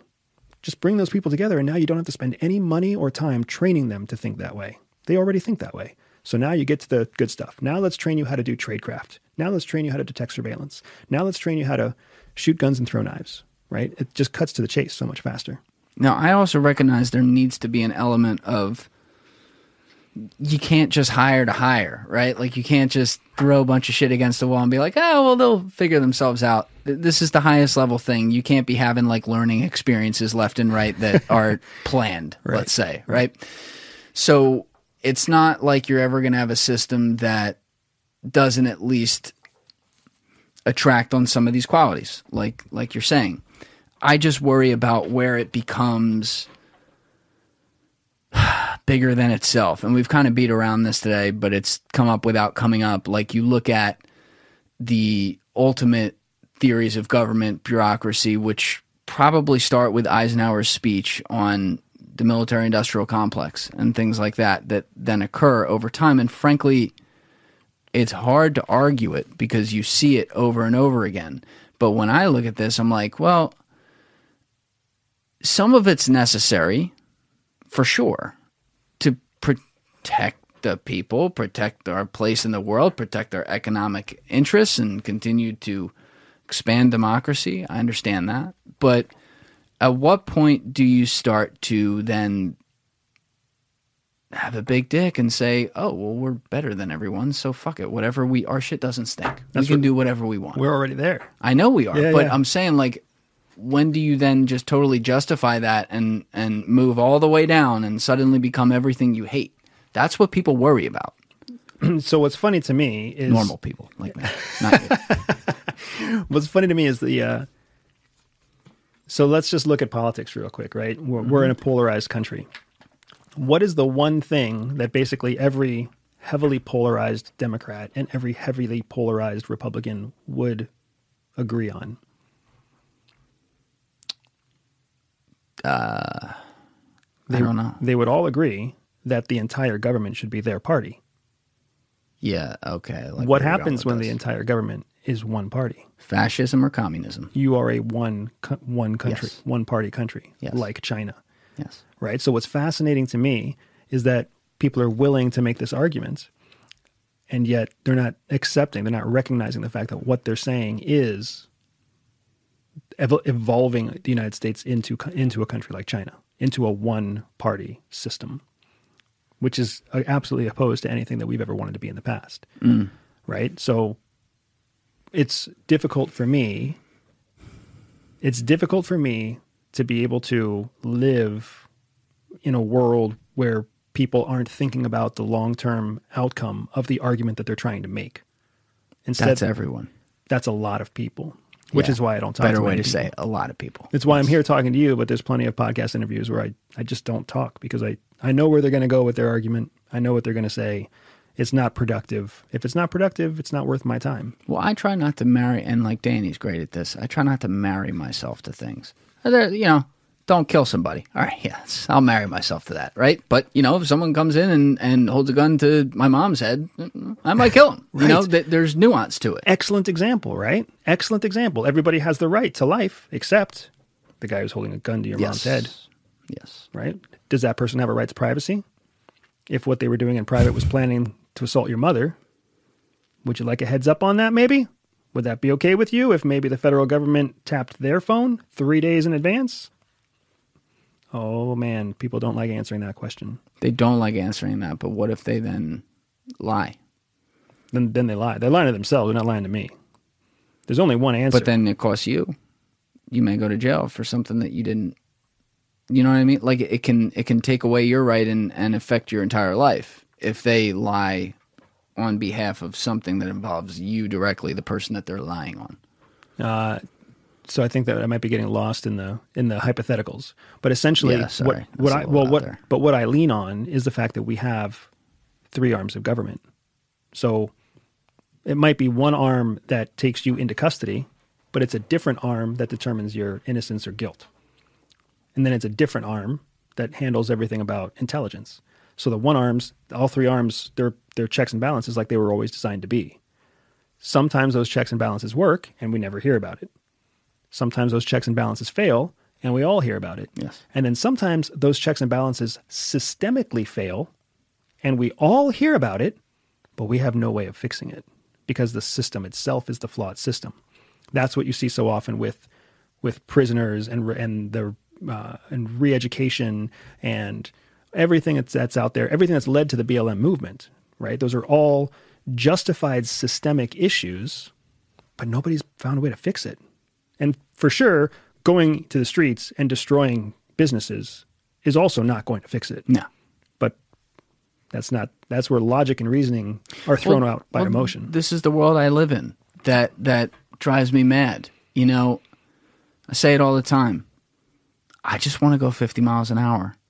But everyone who gets attention wants to go 100 miles an hour or 0 miles an hour. And neither of them work. Right. I can point to anything over history. I often say this as well. Fascism and communism are the same thing with a different picture on it. They have the same ends to whatever their means are. If their means are a little different, fine. But their ends are the same. And so when you point out like this polarization, it's a great thing you say because I think you're right about it. The people who are most polarized want the other not to exist. Yep. And they're so fucking blind that they can't see 4 feet in front of their face that is then going to cause the same problems that they claim to fight against.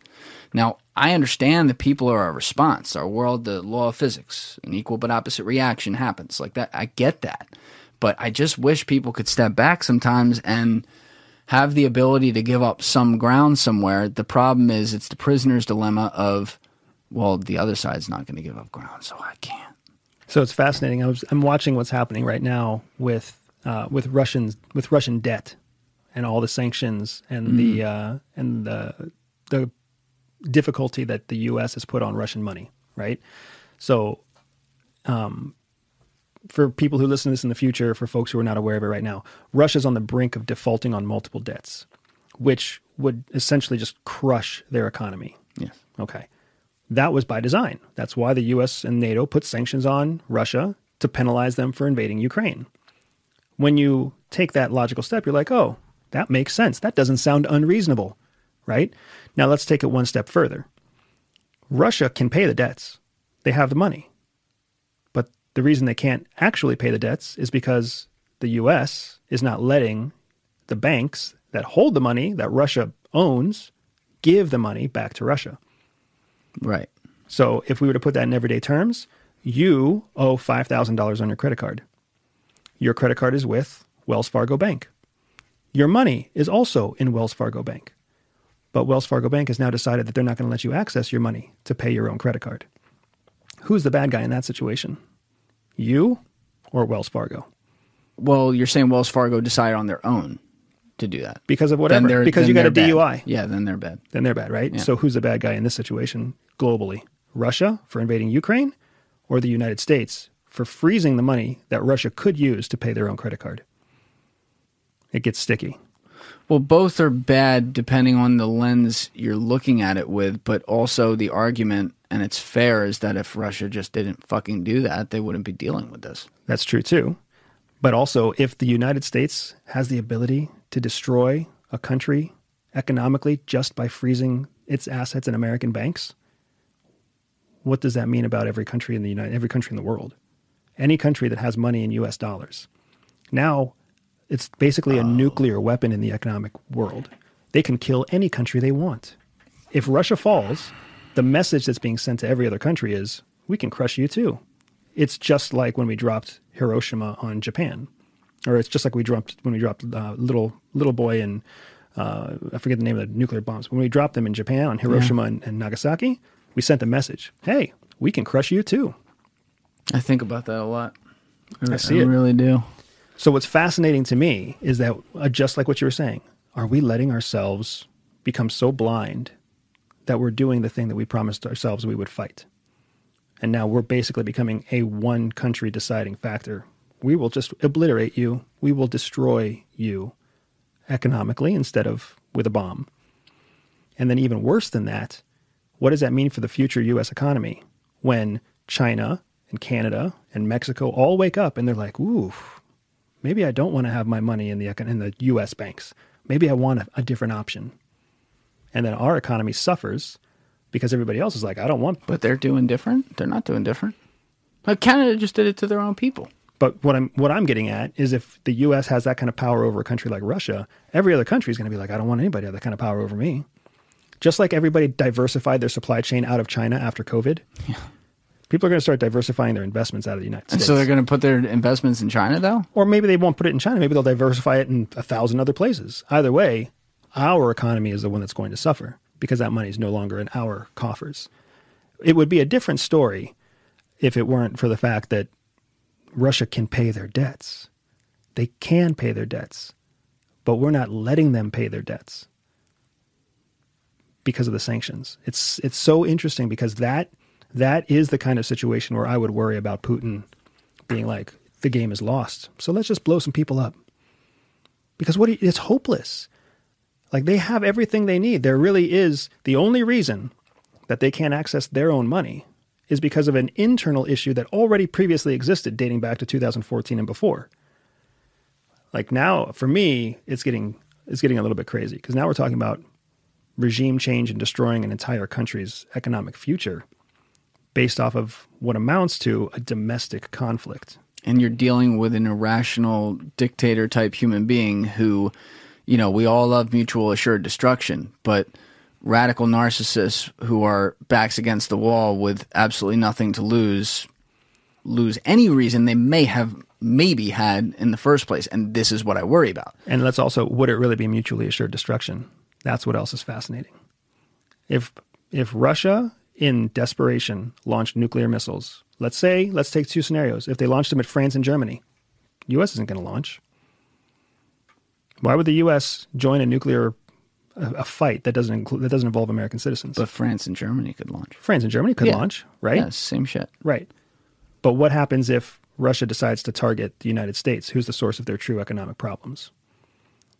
Is the United States going to return nuclear weapons and blow up a bunch of innocent civilians who are not their enemy?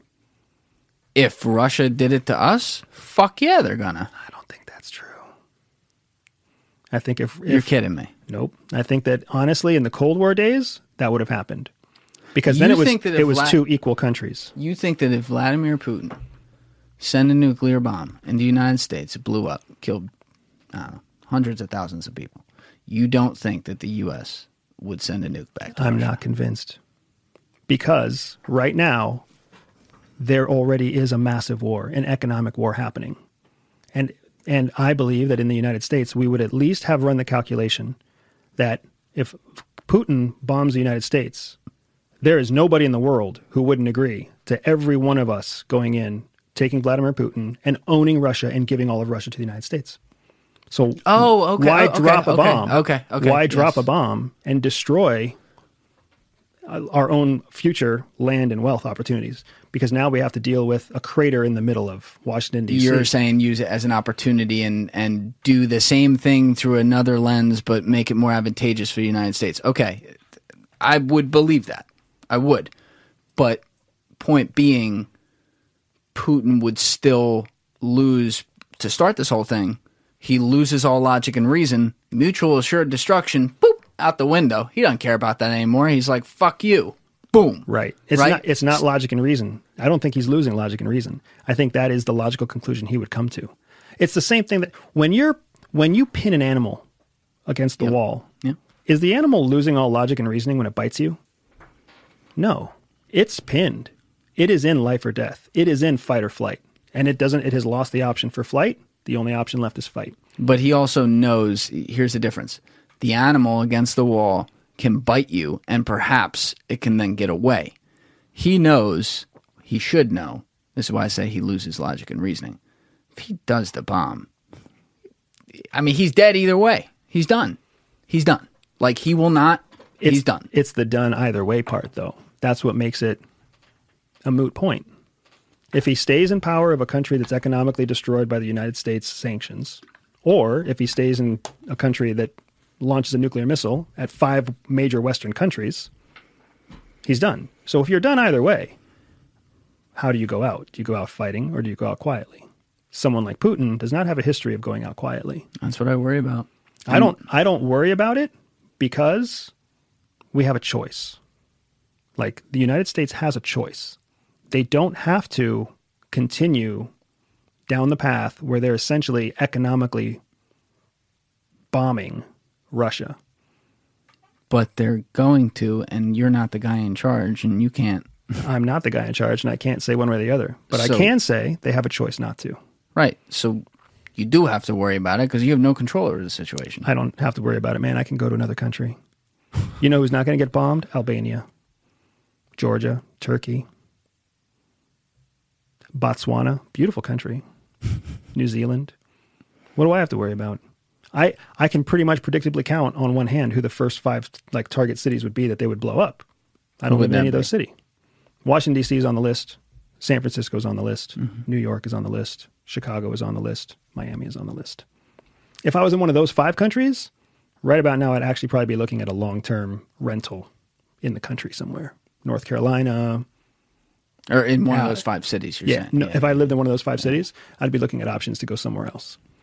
Because if Putin wants to if he wants to end his legacy with an exclamation point in history, it's not going to be blowing up Ukraine. No. It's 2 weeks ago, I was telling people I didn't think nuclear was a realistic option. Now that I'm reading headlines now, the biggest default in history in 40 years, and most of the debt that Russia has against the United States probably goes back to the U.S. supporting Russia in World War II. Well, you were a nuclear guy, so let's ask you this directly. How realistic, because I don't know much about this part of it, how realistic is it to be able to stop a nuclear bomb that's on its way here? Almost impossible. It's almost impossible. The only way Why you can intercept a nuclear weapon is after it launches. That's the only time you can intercept it. Because the missile moves fast, but slow enough to intercept it from its location into the atmosphere. Once it's in the atmosphere, it releases something called a multiple reentry vehicle. It's almost like if you can imagine a pistol, like a 6-shooter. If you were to take the 6-shooter and put it up in space, it's going to have 6 warheads, independently targeted warheads, and they just drop out of that 6-cylinder shooter at 6 different targets, self-directed. Oh, so it wouldn't be one target; it'd be multiple. One missile can hit multiple targets, so one missile has to survive. And we don't have like an Iron Dome, something like that. Well, could that stop what Israel's got going on over there? Could that stop any of that? It could try. This is preponderance of force, right? Even in the United States, our nuclear code calls that when one missile is launched, all missiles are launched. So a true Hail Mary is all of Russian missiles are launched. All of their mobile missiles, all of their submarine missiles, all of their land-based missiles, all of their futuristic missiles, all of them go up at once, come down at once. Maybe we have a handful of like 737s up there with anti-laser capability that can intercept a few of them. But if only one missile gets by and it's got 7 warheads, right? So that's the thing that I hope that we never get to nuclear war. The only thing that brings us to the brink of nuclear war is true, like, hopeless scenarios. That's what made us drop bombs in Japan. We are pushing Russia to we are pushing Putin to a place where it is a truly hopeless scenario for him. Yeah. It's one thing if we're doing this in Venezuela. Completely different thing if we're doing this in Russia, right? The other kind of wild card that gives me hope that even if Putin did say launch, they wouldn't all be launched, is because the way that the military is structured in Russia, the commanders have independent jurisdiction over the missile they command. Really? In Russia? In the United States, it's not like that. Really? In the United States, the president says launch, he gives a code, and done. Everybody launches. Done. In Russia, he says launch, and each individual commander has to say launch. If they don't, if they decided to not launch, they can bow out. They would be punished under Russian law afterwards, but it's not a decentralized... Oh, so they're not really allowed to say no. They're allowed to say no, but they're not really allowed to say no. But if they had an out, I mean, you'd be cool. If the CIA is cultivating some assets there, then they might have a good out.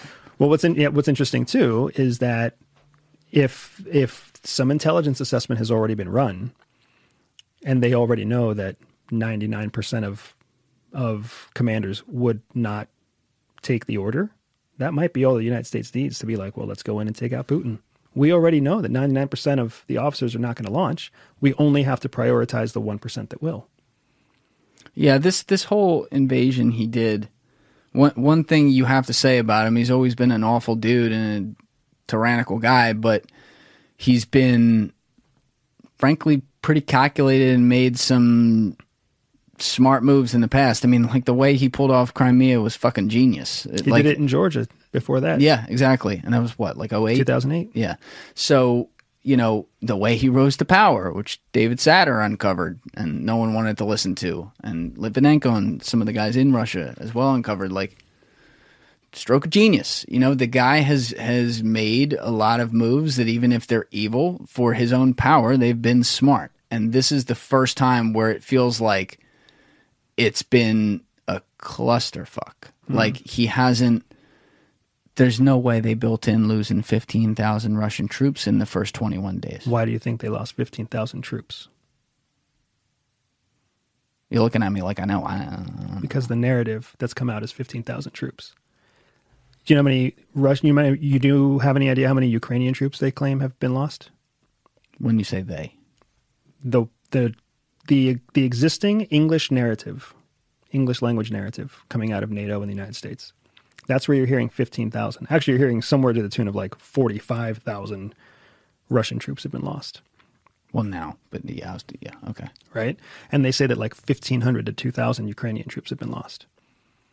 That means one untrained, poorly equipped Ukrainian is killing between 10 and 40 Russian soldiers on any given day. Those odds are just not realistic. Yeah, I think that's fair. I think that's fair. I'm not saying that there aren't numbers that are off or some that are exaggerated. No doubt about it. And you can see some of the damage too, you know. But still, this was the kind of thing that when you do it, you assume you're taking this shit in 2 days.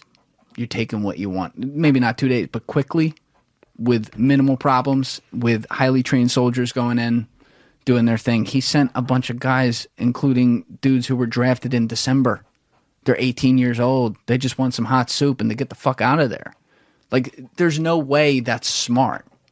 And that's not, I feel like, just based on, I look at results. Look at his, for him, in the context of Putin, look at his quote unquote positive results throughout his career. None of that.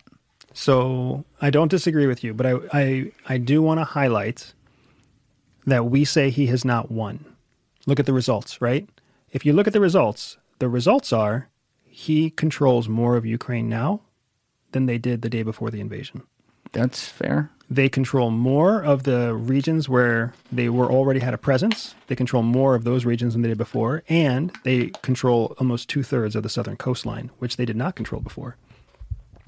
And they have nearly created a complete land bridge through to Odessa and Moldova, which allows another Russian sympathetic country, Moldova, to join the Union like Belarus has joined the Union. Because right now Moldova is technically an independent country with a strong Russian separatist movement that's politically acknowledged but not a point of contention, right? So when we say that he's lost, or when we say that Ukrainians have won, I think what's more accurate is to say that he has gained ground in the places where he was strong. I don't know why we seem to think that Kiev was ever a primary objective. Kiev could have been a stretch goal. Kiev could have also been a strategic distraction to gain more ground in the actual superior, arguably Odessa and the south are a much more strategic position. Kiev is not a strategic position at all. It just has a lot of people there. So it's got 2 million people. If you had to invade a city that you knew you were going to lose as a distraction, what type of weaponry would you use? What type of troops would you use? Not your best and brightest, not your most expensive, not your most high performance. I'm not saying that's what he did, but I am saying that is a potential decision that was made. He has more land than he did before, and even more important, what are NATO and the United States doing right now? Not putting boots on the ground?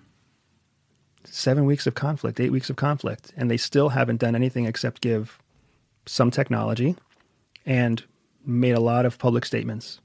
So if Putin's goal was to take more of Ukraine and control more of Ukraine because he could control the southern border and control the access to the Black Sea, which is where all support for Ukraine comes from, if his goal was to control those regions, he's succeeded.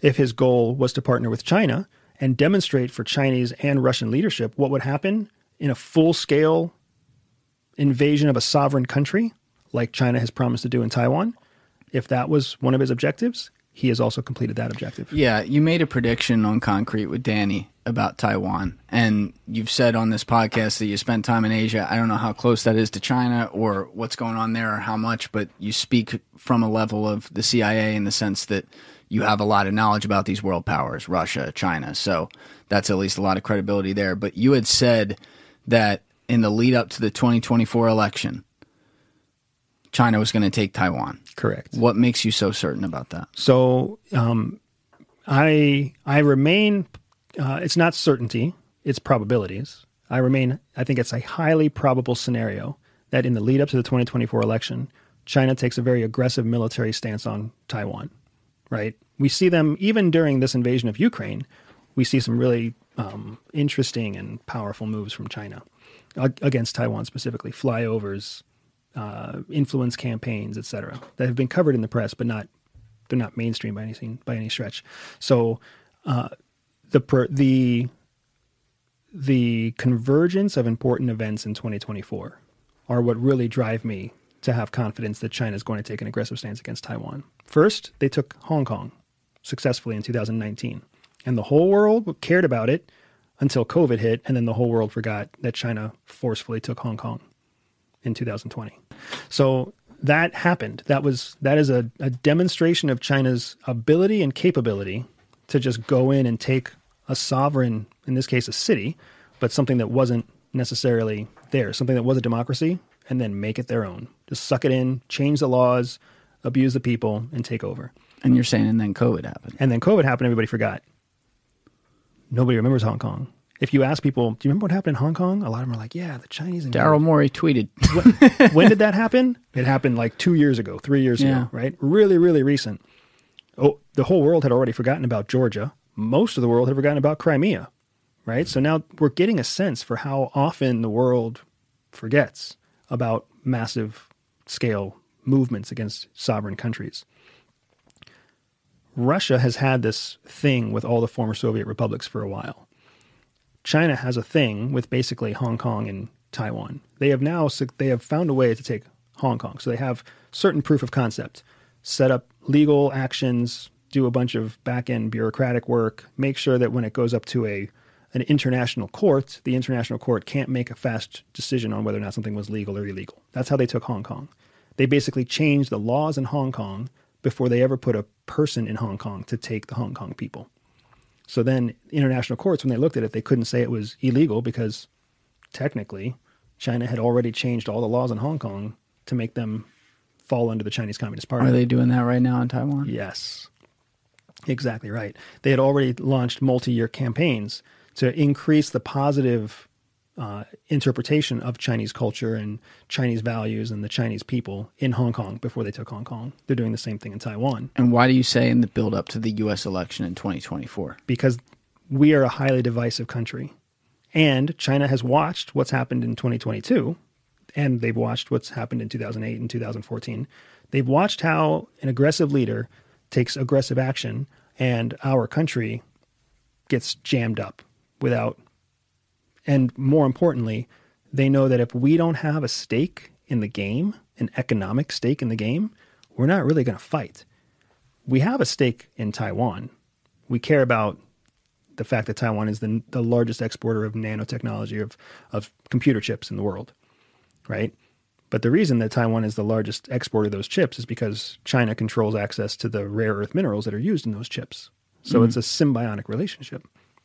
If we if we fight for Taiwan against China, we stand to lose more than we gain. And they know that. So now you have an election year where a divided country is going to have to choose who's the leader for the next 4 years. And they know that the country already doesn't like Biden very much. They don't like Biden has historically low approval rates among polled people. And there's always problems with polls, of course. But they know that we are a divisive country, and whoever comes up to compete against Biden in 2024, they know that they can stoke the fires of conflict if they pick a fight in their own region.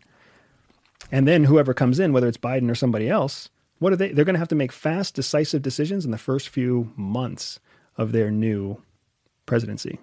Even better if in 2022, this year, the House, the Congress, and the White House all become controlled by different parties. Now it's a lame duck president in office when China invades Taiwan. So why would they wait? They would wait because there's no strategic value in them doing it early. Doing it early runs the risk that somebody acts in an unpredictable way, or maybe suddenly there's like 9/11. They all know what happened after 9/11. The country unified, and everybody was like, let's go get the bad guys. So they want to make sure that... But that's not 9/11 was here. They hit us on our soil, right? They hit us. Correct. You poll Americans, 60% of them don't know Taiwan's a country. That's why I feel like Taiwan is not long for this world. If I could take my family to Taiwan in the next 2 years so they could see how beautiful Chinese culture is, I would take them. Because after that, I won't be able to take them. Wow. Yeah. I'm for all, it's not just me saying it, right? But if you haven't heard it before, look for Taiwan to get taken by China in 2024. Okay. Yeah, we're going to be watching that. That was a whoa moment when I heard you say that. Especially like right now, you see, in my point of view, the U.S. and NATO have already stopped talking about Ukraine. They've already said, we won. Russia's on the retreat. Russians running away. We won, right? They know they didn't yet, though. But that's not what we're hearing in media. Right. So you're separating the two narratives. I'm separating the two because China knows that what the U.S. is actually going to do in Taiwan is most likely what they actually did in Ukraine. Make a bunch of noise, spend 5 or 7 weeks making promises that they don't fulfill, and then moving on to something more important. If that's what the world leader is going to do in 2024, then that just gives them total confidence. Like, well, let's go take Taiwan.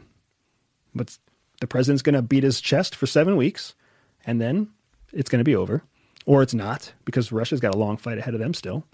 But China's like, we'll gain ground. We'll have troops on the ground in Taiwan, a standing influence in the area, and the United States isn't going to get involved. That's all they really care about. And even if supply chains did diversify and leave and stuff, economically, China came out of COVID okay. For sure. And that was a good, now, in this way, to look at the case study for them to be able to say, oh, well, 5 they didn't years. fuck us after that. Correct. So maybe they won't fuck us after this. 2 years or 5 years of penalties. Yeah. And then we'll be moving on. Right? Damn. And just like China's offering Russia the off vent for their currency, 2 years from now, Russia will be in good enough standing, they'll be the off vent for Chinese currency. Or China, who's also doubling down on their investments in the Middle East, knows that they'll be able to send their money to Saudi Arabia. That's a whole nother thing. Yeah, wherever else. There's always going to be somebody who can vent. The tentacles are everywhere. Like, who do we call up when we have the energy problem? Saudi Arabia, baby. Yeah. You know, the same people that are killing journalists on foreign consulate soils. Yeah. It's just... And cutting off hands every Wednesday afternoon. Yeah. I mean, you are going to have bad, to your point, anywhere. And I get that. It doesn't make it easier to go down when you actually look at it and live in this world where you try to follow this stuff and why these people talk to these people and those people talk to those people. But, you know, you're not going to fix it 100%. So where's the least threatening scenario? Go with that one. Well, and not only that, but I would say that you don't have to fix it and you don't have to keep up with it. I know some of us think that we do. A lot of us have anxiety over what's going to happen next. Mm-hmm. The way that we're trained to overcome anxiety, CIA likes to hire people with anxiety. It likes people that have a natural set of anxious or paranoid wiring in their head, because those are people who are already more naturally cued for details, observable changes in their environment.